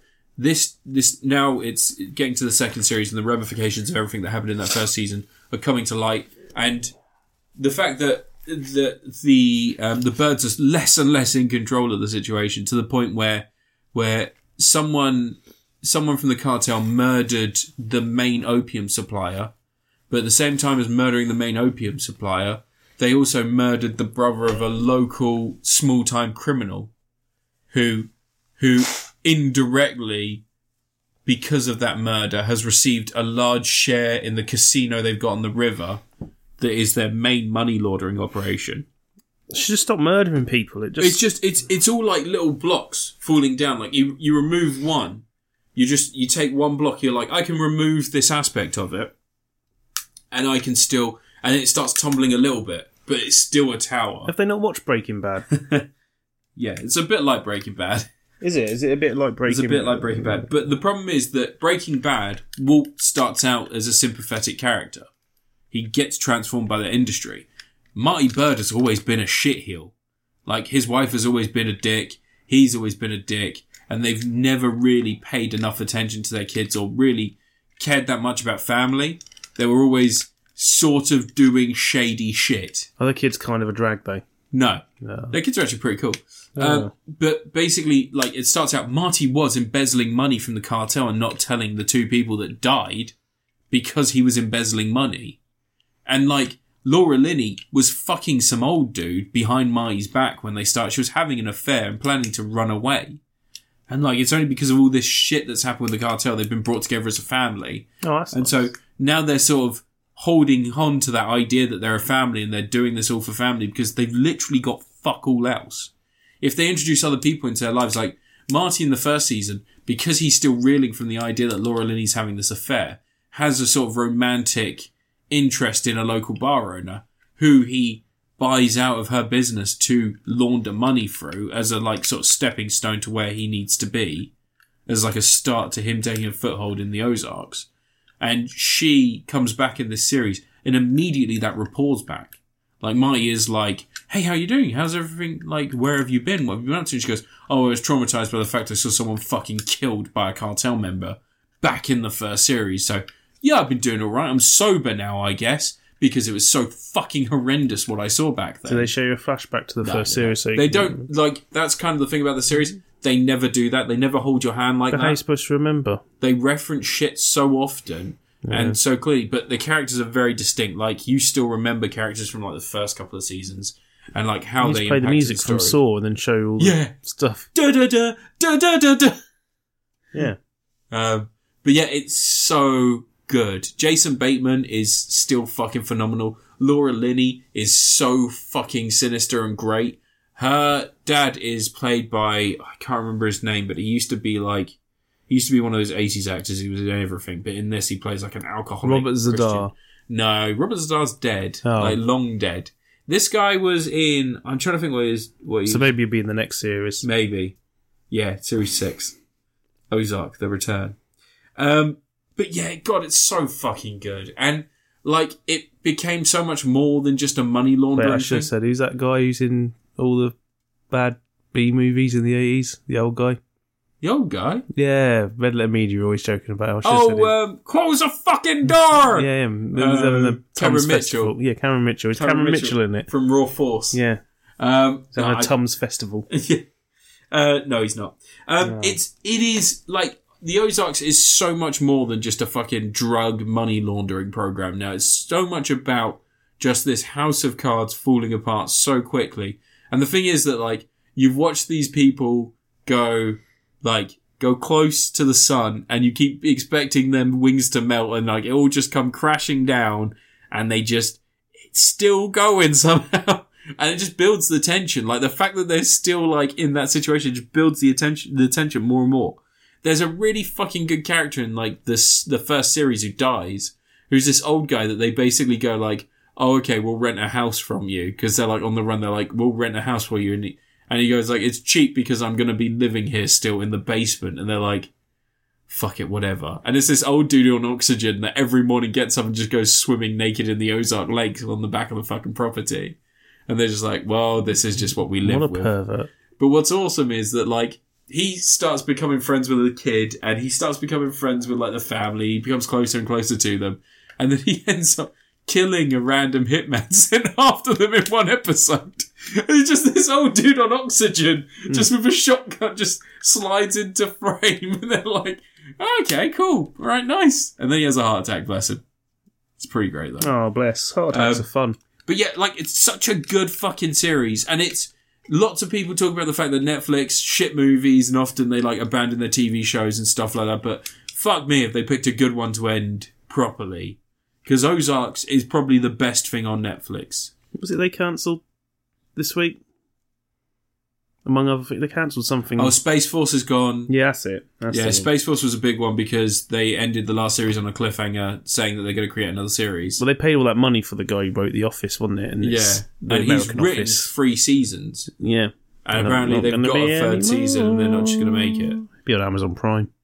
Maybe. They might just sell it to Amazon for the new series of The Orville. That's apparently going to be on Disney+. Oh, really? Yeah, because it's Hulu, isn't Fox, it?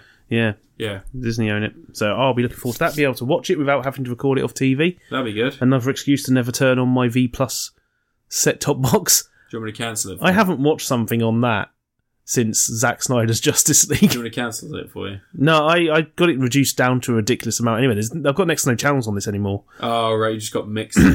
No. I don't know, man. Oh, for anyone who doesn't know, someone started working for Virgin Media. And I hate it. Yeah, well, that's your fault. I know. Get a job at McDonald's. No, I don't want to work at McDonald's because they pay less. Yeah, they pay pretty well. They pay alright. No, nowhere near as good as I'm Taco Bell? Maybe Taco Bell pay as well as I'm doing right now. Nando's definitely do. Yeah. But I also hate chicken. Oh, I love chicken. I love the animals. Chicken burgers. I love the animals. Chicken wings. I just don't want to cut them up and cook them. Goujons. Because I genuinely love chickens. You don't have to cut them up. They just come in a box and you just chuck them in. They've already done. No, they don't even come in a box. It's just chicken gel. You put the bone in. You put the thing. You empty the packet. Yeah, you add water. And it expands and it's chicken wings. Pre-cooked. Somehow. But yeah, the Ozark, it's fucking phenomenal. If you haven't seen it and you like Breaking Bad and shit like that, it's fucking great. Better Call Saul's back on there as well now. Yeah, so I'm going to finish watching Better Call Saul. It's been really good so far. It's so fucking good. One of the things that I keep, I think everyone's asking the same question. What the fuck happens to her? Well, I reckon she's fine. You reckon she's fine? Yeah, I reckon she gets away scot-free with a shit ton of money. She just fucks off. Yeah. They should just show loads of scenes from Breaking Bad, but she's in the background. Yeah. Or she's just going to end up she's going to go back to being a partner at the other law firm. Maybe. But yeah, that's another program where there's just tension ramping. I still remember that last season where they've got the kid takes a picture of him. And I was like, that's got to come back, right? Maybe. Yeah. But yeah, Ozark. It's actually bring DJ Qualls back. What, from that one episode? He's in 2 episodes of Breaking Bad, I think. But he's in that one episode where it's the episode just focuses on him a whole lot. I thought, is he the guy that he's a young detective? Oh, he's a young detective. Yeah. But it's like DJ Qualls in a detective's jacket and everything with his tiny head. Oh. The Core's own DJ Qualls. Road Trips. No, The Core.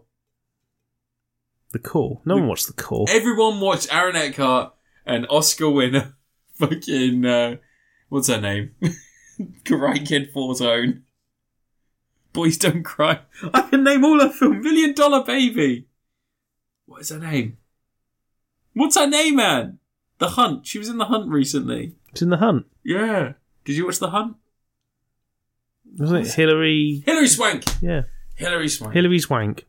Anyway, Ozark. It's a Tom Atkins. It is a near perfect TV show. There is one thing that I hate about it, and they use a fucking blue filter on every single episode, on every scene where it's in the Ozarks. And I get why they're doing it. I get it. Because it's not Mexico. Because it's not Mexico. Because they use America a yellow is filter. Blue. They use a yellow Mexico filter. Is yellow. It is dog shit filmmaking. Don't do it. It's a cheap and easy way to get around filming all year round, rather than having to actually deal with weather and shit like that. I get it. Stop fucking doing it. We're filming in probably Vancouver or something. Yeah. It's probably all these shows snowing. are filmed in Vancouver. Digitally remove the snow. Yeah. Like, yeah. Flake by flake. Yeah. No, but it's rather fucking than phenomenal. film somewhere with sun. Jason Bateman in this is just fucking great. Does he turn into a werewolf at any point? No, but there is I think it's the 4th episode of this rung of episodes. He is driving back after that, like he's just had to deal with the cartel, because at one point they're sort of grooming him to become the new cartel leader. Like they've got him in to review the books of all of the agents of the cartel, and he finds someone skimming, and he is personally there watching this guy get tortured. And every time the guy comes up, he's the one asking, "Did you order this hit?" And he eventually finds the person that he thinks is responsible for this hit. And then he's driving, he's back in the Ozarks, and he's driving his car down the road, and he is just stuck in traffic, and someone behind him is honking. And he says just outright, he's like, "Where the fuck do you expect me to go? Do you expect me to turn right here?" And Lorna Lee's like, "Maybe you could just turn in there." And he goes, "But then I'll be stuck there! Still stuck in the same fucking traffic, still blocking that guy." And the guy's still honking, and he loses it. So he gets out of the car, starts a fight with the guy, punches him once, and then goes, "Oh my fucking hand," like that. And then the guy starts kicking off, pushes him over, and then grabs Laura Linney. They take a tumble. Laura Linney gets back up. He gets back up. And Jason Bateman just goes and punches him. And you can see the acknowledgement again of the pain in his hand, the first punch. But then he just keeps fucking going. And you're just seeing him. And someone has to come and drag him away. And it's the most realistic thing I've ever seen in like a street fight in a film. Like, as he's being pulled away, he lets out the most pitiful kick against the guy's chest as he's being pulled away. Because he's just trying to still fucking hit him as he's being pulled away. And it's the kind of kick you do when, like, someone's going to drag you a meter back and you're never going to get any fucking tension behind it. You're still just like, "I'm touching you with my foot, you dick." Like, that is so good. But yeah, it's the kind of thing where I think that a lot of actors try and sell the idea of someone's traumatized, and like they take that first hit and they're like, "Oh, my hand, oh no," and then they oversell it, they're like shaking their hand, they're like, "Oh no," and they grab their hand like, "Oh no." In this, he just goes, "Fuck my hand," and then he like goes in for the second hit, and you're like, "Oh fuck," he just doesn't care anymore. Punch the left hand, alternate. He does alternate eventually. He gets a good 20 hits in on this guy. He really fucking kicks the shit out of him. But yeah, it's so good, so fucking good. If you like Better Call Saul, if you like Breaking Bad, if you like any of those crime series, then this is something that I think you really enjoy. It's making me want to rewatch The Sopranos, which is like one of those, again, it's one of those series where you're dealing with shitty people who are already shitty when you start watching it. But there's like, for some reason, they're able to build sympathy. It's the charisma of those characters makes you want to watch more. Aren't you going to watch, what was that movie they did?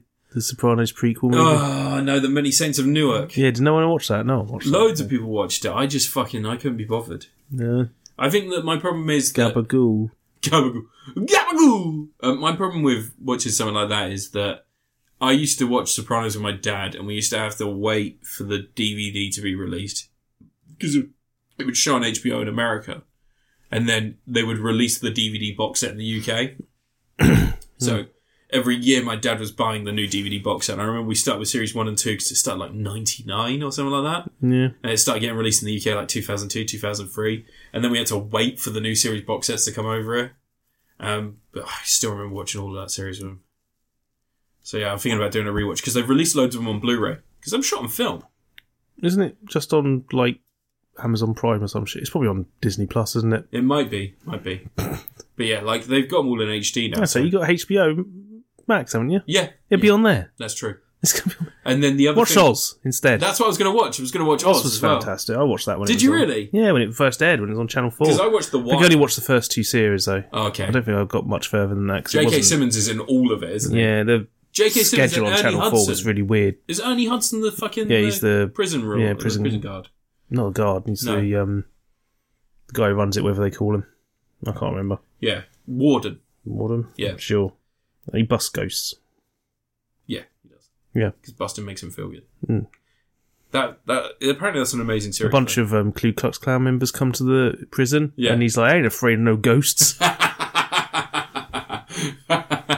And he gets his ecto finger. Do you hear they're making another Ghostbusters film? Yeah. I don't need another Ghostbusters film.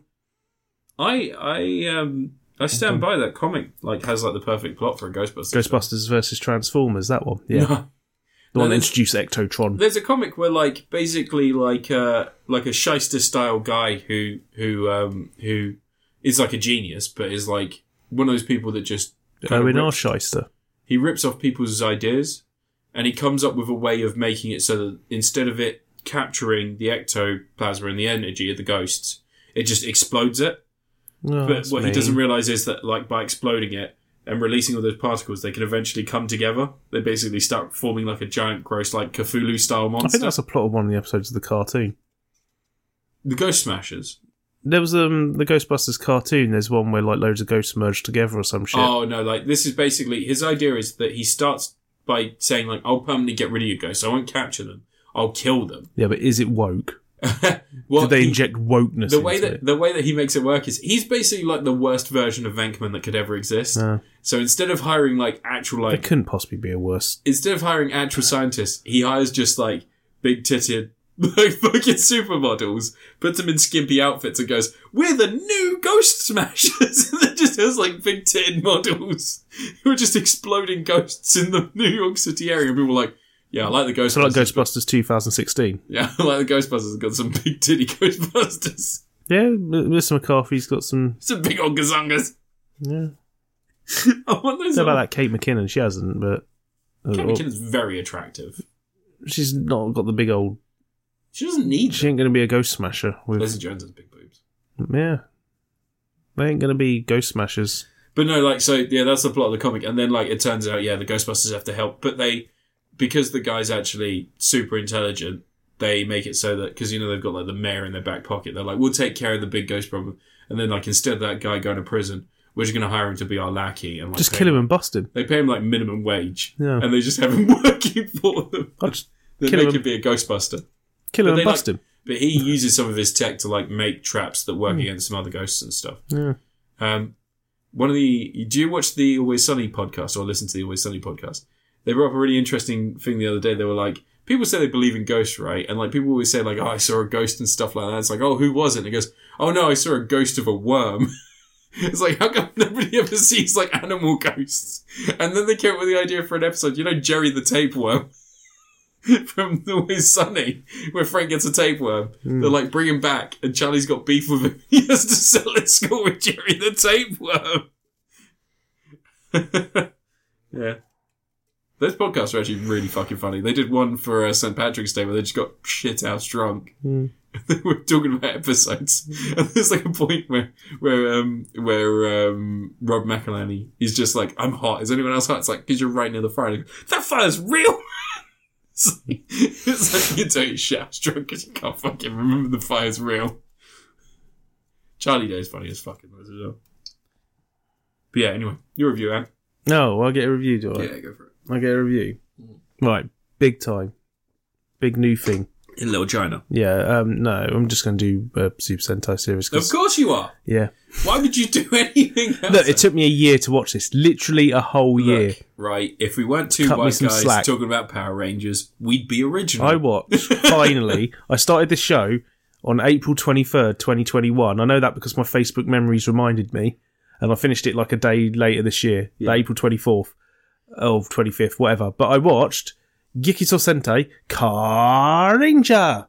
So it's Power Rangers Turbo, right? Yeah, the one Power Rangers Turbo was very loosely based on. I heard Car. Yeah, there's Turbo Ranger as well. That wasn't. Oh, right. Yeah, that was years earlier. Kiko Ranger. But Gekiso Sentai Car Ranger, there's an evil race called Bozoku, or Biker Gang. As they get known. The Biker Boys. They're a whole bunch of rebels that go through the galaxy, tearing shit up. They've got this big old ship which is made up of loads of like highways. It's like a moon with roads all over it and cars and bikes driving around it all the time. And they hang out in a bar and they're coming to Earth, which they can't pronounce. It's either spelled EARF or ERRTH. Welcome to Earth. And then he slaps Chris Rock in the face. They're just going to cause some havoc. They're going to try and, get the Earth out of the way so they can build a highway through there and stuff, which is sort of the plot to Hitchhiker's Guide to the Galaxy. It's Ford Perfect in there. Ford Prefect. But, so the alien whose planet has been destroyed in the past by this alien race, he's come to Earth and he's using the car magic. There's car magic. There's constellations of cars. And he's going to use that with a bunch of car mechanic people who work in a car mechanic shop. They're not all mechanics. One of them's a salesman. It's a very catch-all shop. One of them's a salesman. One of them's a car designer. One of them fixes cars. The other one's a secretary. And he cons them into becoming a Super Sentai team to help fight the aliens. In a fantastic manner, he basically fakes his death, so they all get riled up and think, we're going to revenge his death. And then they become Car Rangers, and then he's like, and then he wakes up, he's like, cheers for that, lads. If you can keep doing that for another 50 weeks, that'd be awesome. And then the show is just really, really silly for a whole year. Aww. It's fantastic. It's absolutely goofy, nutball weirdness, which leaked through every now and again on Power Rangers Turbo, but for some reason they tried really hard to make Power Rangers Turbo a serious series. They had to keep shooting loads of stuff to cover up all the weird shit. A little bit horny at times, but, it's a Japanese show from the 90s. It's written by the guy who wrote Robo Maru, and Robo Maru is constantly horny. Wait, what's Robo Maru? It's a kid's show about a robot who just basically... Imagine Dennis the Menace if Dennis the Menace was a robot and also an absolute anarchist. Like, absolute troublemaker. Terrible person. The show's got the same attitude. It's all very, everyone's just taking the piss. They've always got bad attitudes. All sorts of stuff, but in a fun way. It's just a hell of a lot of fun. There's a character turns up called Signal Man. He's a robot dude who's, worried about road safety and stuff. And so are the Car Rangers. They worry about road safety. Road safety is their whole thing. And at the end of every episode, they give you a little road safety tip, which is really handy for little kids who are 5 who can't drive. But yeah, it's just a hell of a lot of fun. Personal favourite characters is Zonette. She's, the girlfriend of the big bad guy, or one of the big bad guys. Stuff happens. And she's an incredibly sexy lady, because at this time in Super Sentai, they always hired, one lady who does, dirty modelling and stuff as one of the cast members. So modelling? So the dads can have someone to look at. I mean, the first episode, she's bent over the table and one of the villains' tongue comes out and tries to lick her ass. It's just like, no, licking her ass isn't important right now. She's a sexy lady, but she's got a heart of gold, you find out gradually. She was running away from stuff. She joined in with a bad crowd. And then her sister turns up. Her sister's called Radiator Fanbelt. Because cars. Oh, I get it. Yeah. Oh. She's a fan of the Car Rangers. She makes her own costume. And she makes her own mecha. It's like a Volkswagen that's designed like a cat. And it turns into a cat robot and beats the shit out of a monster in one episode. Nice. It's pretty great.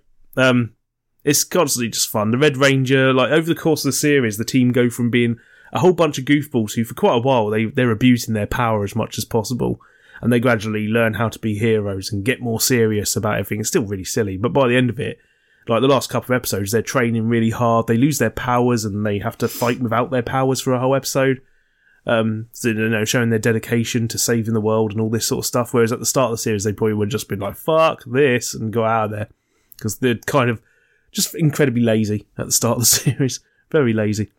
Trying to avoid work wherever possible. They just want to have fun. They got superpowers. Why not? But by the end of it, they're training and they're being serious. And they're taking road safety seriously. Much more seriously than they were originally.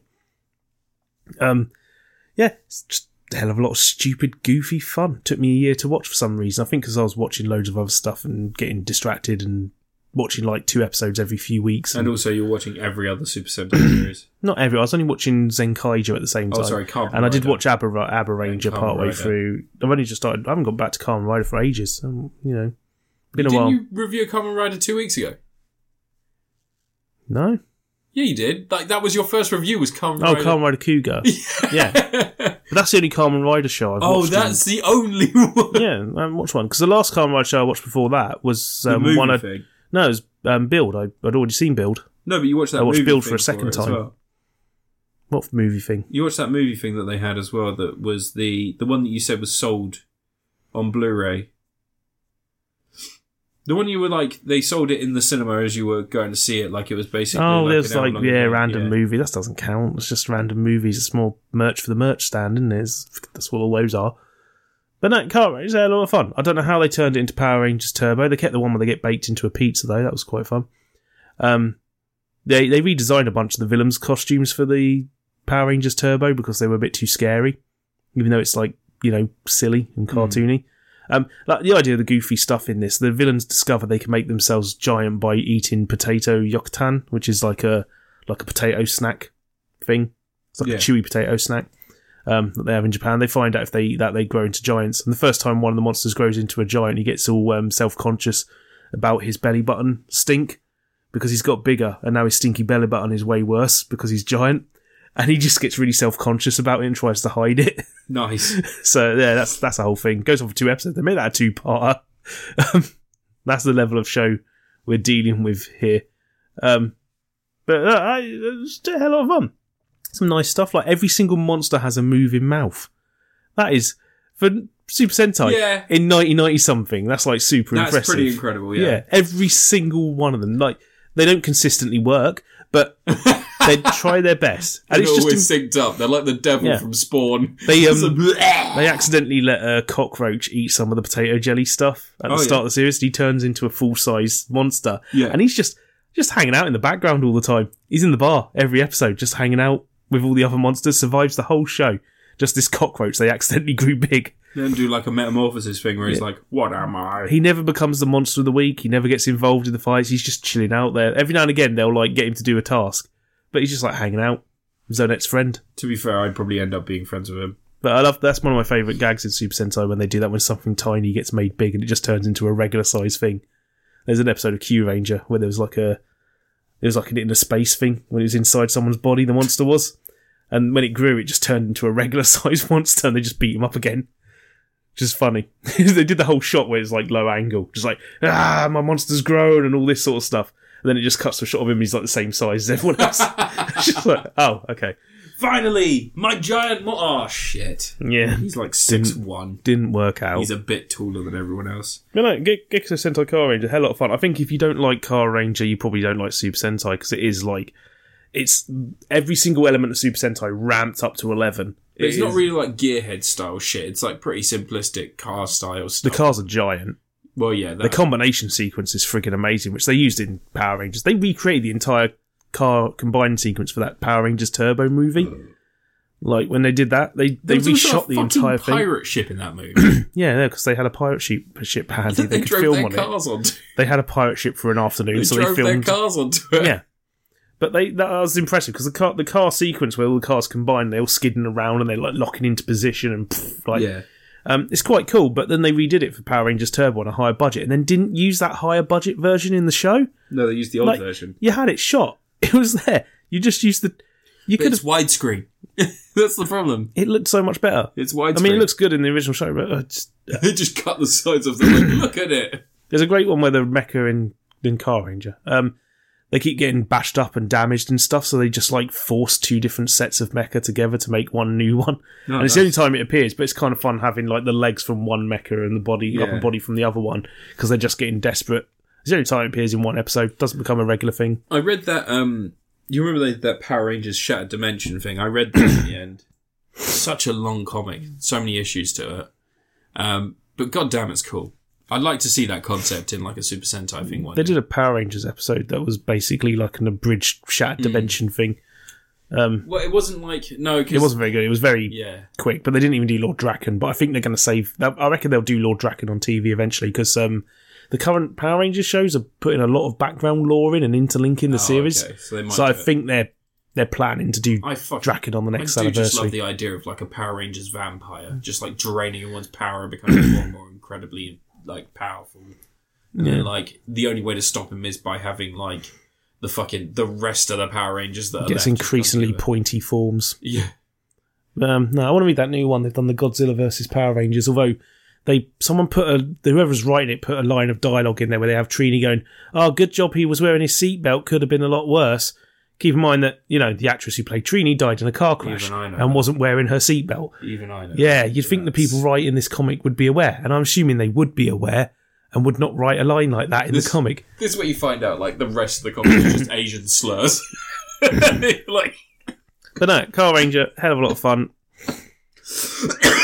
I know it's one of those ones that's going to be up in the top tiers. Yeah. Just because it's just goofy good times.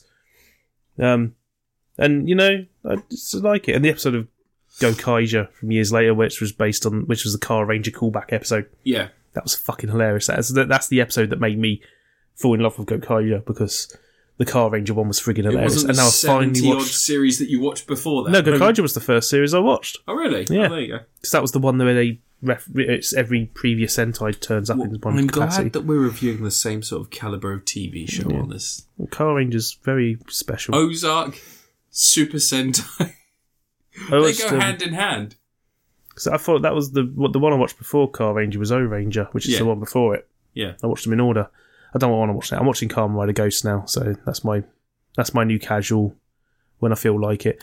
And I'm also watching Don Brothers every week, and Don Brothers is fucking amazing. What's Don Brothers? It's the current Super Sentai series, and it's like completely different tone and style to all of them. Yeah. It's shot like a melodrama. Every character has like narration and voiceover. The team don't know who's in their team yet.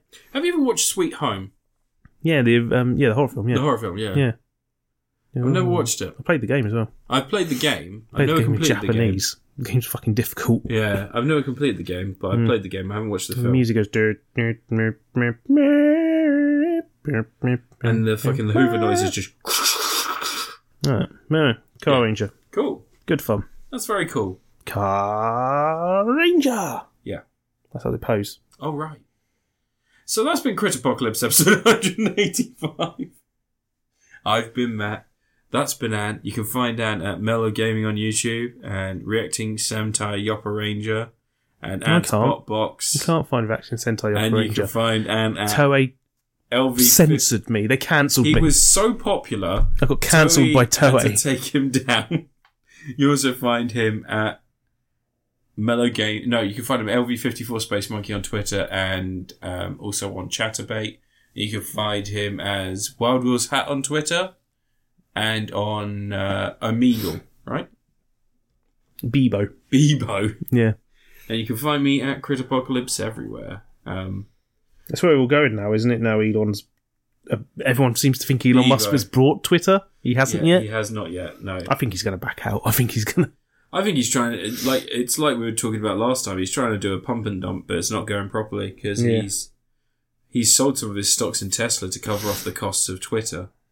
Because he's thinking that he's going to invest. The problem is, there's loads of websites. I still have Parler. I don't use it. Why? I don't know. They're probably skimming all your frigging data and frigging... Well, it's not real anyway. I'm a truck driving USA guy. I just love Trump in America. And I love asking questions that everybody's too afraid to ask. But no, I sell Parler. And every so often, I get, all Parler is now is the owners trying to do crypto schemes. It's you can own a Melania Trump NFT. I have seen a bunch of random people who've been banned from Twitter in the past, making accounts, trying to get back on. Yeah. Thinking they'll be allowed back Tommy on now. Robinson tried it. Yeah. Was it Roger Stone as well? Yeah, Roger, and Graham Linehan tried it again. All got blocked.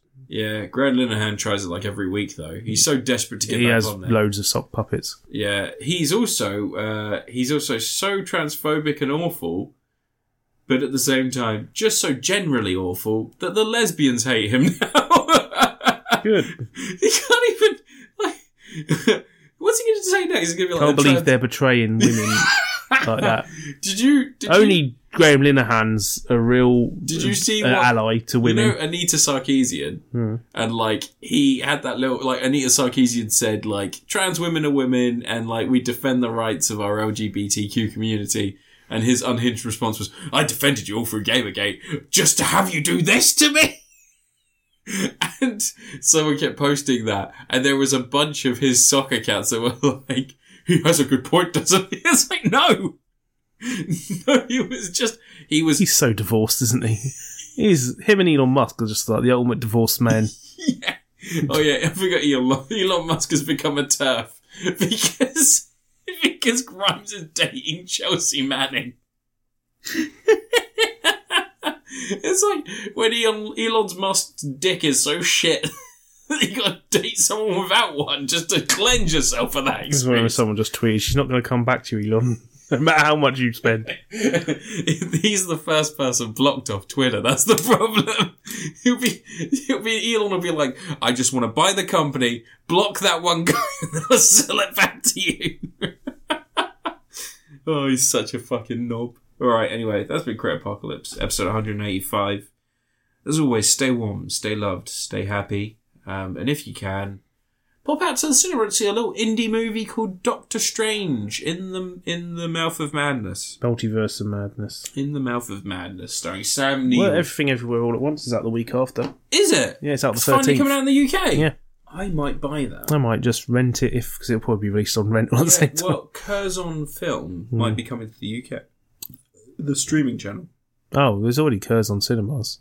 Yeah, I know, but they've got a streaming channel in the US, and they've got some really good films. It's Mubi over here, isn't it? No, because Mubi's the free one. Ad-supported. Is it? Yeah. There is Artificial Eye, I think, is a channel on Amazon. But so is Arrow and stuff like that. Arrow have a really good streaming presence on Amazon.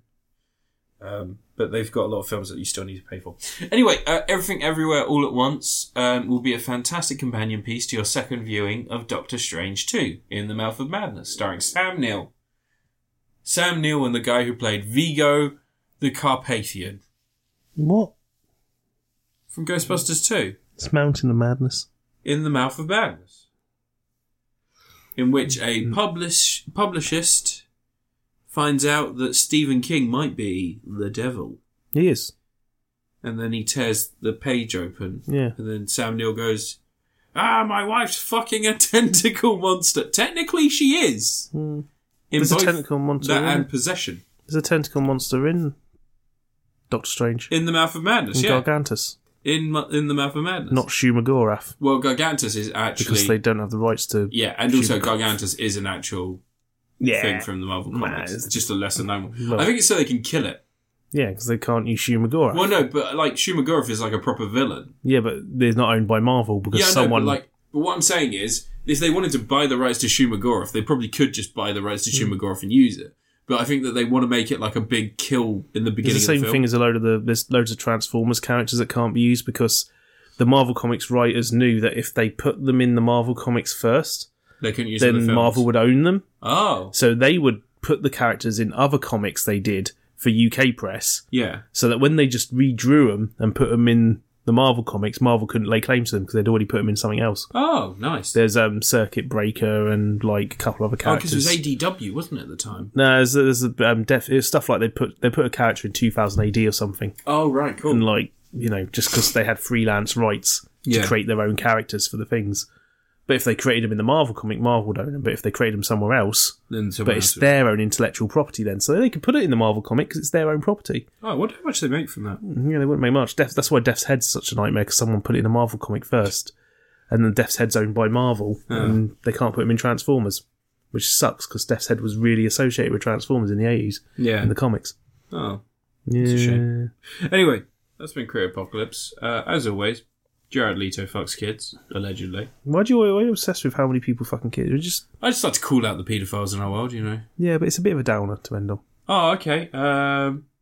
Jared Leto fucks kids? ? Going up in tone doesn't make it any less. You're confused as to whether or not you're sad or... you said it's a downer note, so why not end it on a neutral note? You read it on a high note. You went up. On a your high tone note. Went up. All right, Jared Leto fucks kids. ?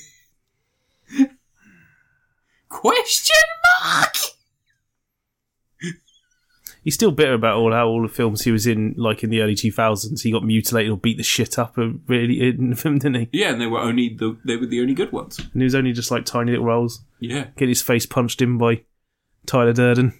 Well, he was good in... Oh, spoilers. Edward Norton's character beat him up. Not Tyler Durden. Wasn't Tyler Durden. Guys, Guys, I think we got away with it. Spoilers for Fight Club. 24-year-old movie. 23. Came out in 1999. Yeah, but... November 99. It's 2022. 23 years old. Oh, yeah. Yeah, you're right. But it's funny when Jared Leto got his face punched. It is really fucking funny. Yeah. Do you know what's even funnier? When he gets his arm cut off in Requiem for a Dream. He's a 50-year-old man who was playing a 33-year-old man in Morbius. And he is so bloated and clearly 50 in that movie that when they cut back to 25 years later, it made me laugh so much that other people laughed because I was laughing about how old he is. I went, he'd be 25, and then burst out laughing, and other people in the cinema started laughing. I was like, he's clearly 50. He'd be 25. Don't worry, Paste Pot Pete the movie's coming out soon. From Sony Pictures. I left the cinema, as I was leaving the cinema with tea, I turned to her and I went, when it went 25 years earlier and it cut to Jared Harris, I was like, oh, Jared Harris is playing a bit younger than normal. Jared Harris, an actor who is almost the same age as Jared Leto, is the same in the past as he is in the present in that movie. I'm still not going to watch it. I'll just watch Venom 2 again. Yeah. Venom! People say Venom 2's not good. I like Venom 2. Venom 2's a lot of fun. And I like the fact that in the end... It's over in 85 minutes. I like the fact that at the end... 80 minutes. I don't think it barely even makes it to 85 minutes. I like, at the end, they've got the fucking... They don't have the fiancé character of Michelle Williams die. Instead, he genuinely helps out. Yeah. He's got fire. He does the fire thing. And then he does the bell. And, he actually helps defeat Carnage. Good on him. It wasn't needed. The sound lady there. Oh, yeah, no, he wasn't needed at all. But someone else could have banged something. Could have just brought a Beats boombox in. Could have got some product placement there. It was nice that he got involved. Yeah, nicely tried. Yeah, Stephen Graham's in that movie. He might be the villain in the next one. Oh, yeah, Venom 3 got announced. Yeah. How did we not talk about Venom 3 getting announced? Who cares? I'm going to click stop. Can I click stop now? Yeah. Knock, knock, got the demons at the door. Venom! Do you remember when Eminem came out 2 years ago on the Oscars stage and just fucking started blasting music and did a whole set? Do you remember that? And then this year Chris Rock got slapped in the face before the in memoriam section. Next year they can put Will Smith's career on that. Maybe. We're not getting Bright 2 now, Anne, and you're acting like life is fine. We weren't getting Bright 2 anyway. Max Landis was going to do a comeback. It's him, Jared Leto, Jimmy Savile. Can you stop now? The Sex Offender Club. He's doing the Epstein documentary. It's all been method acting.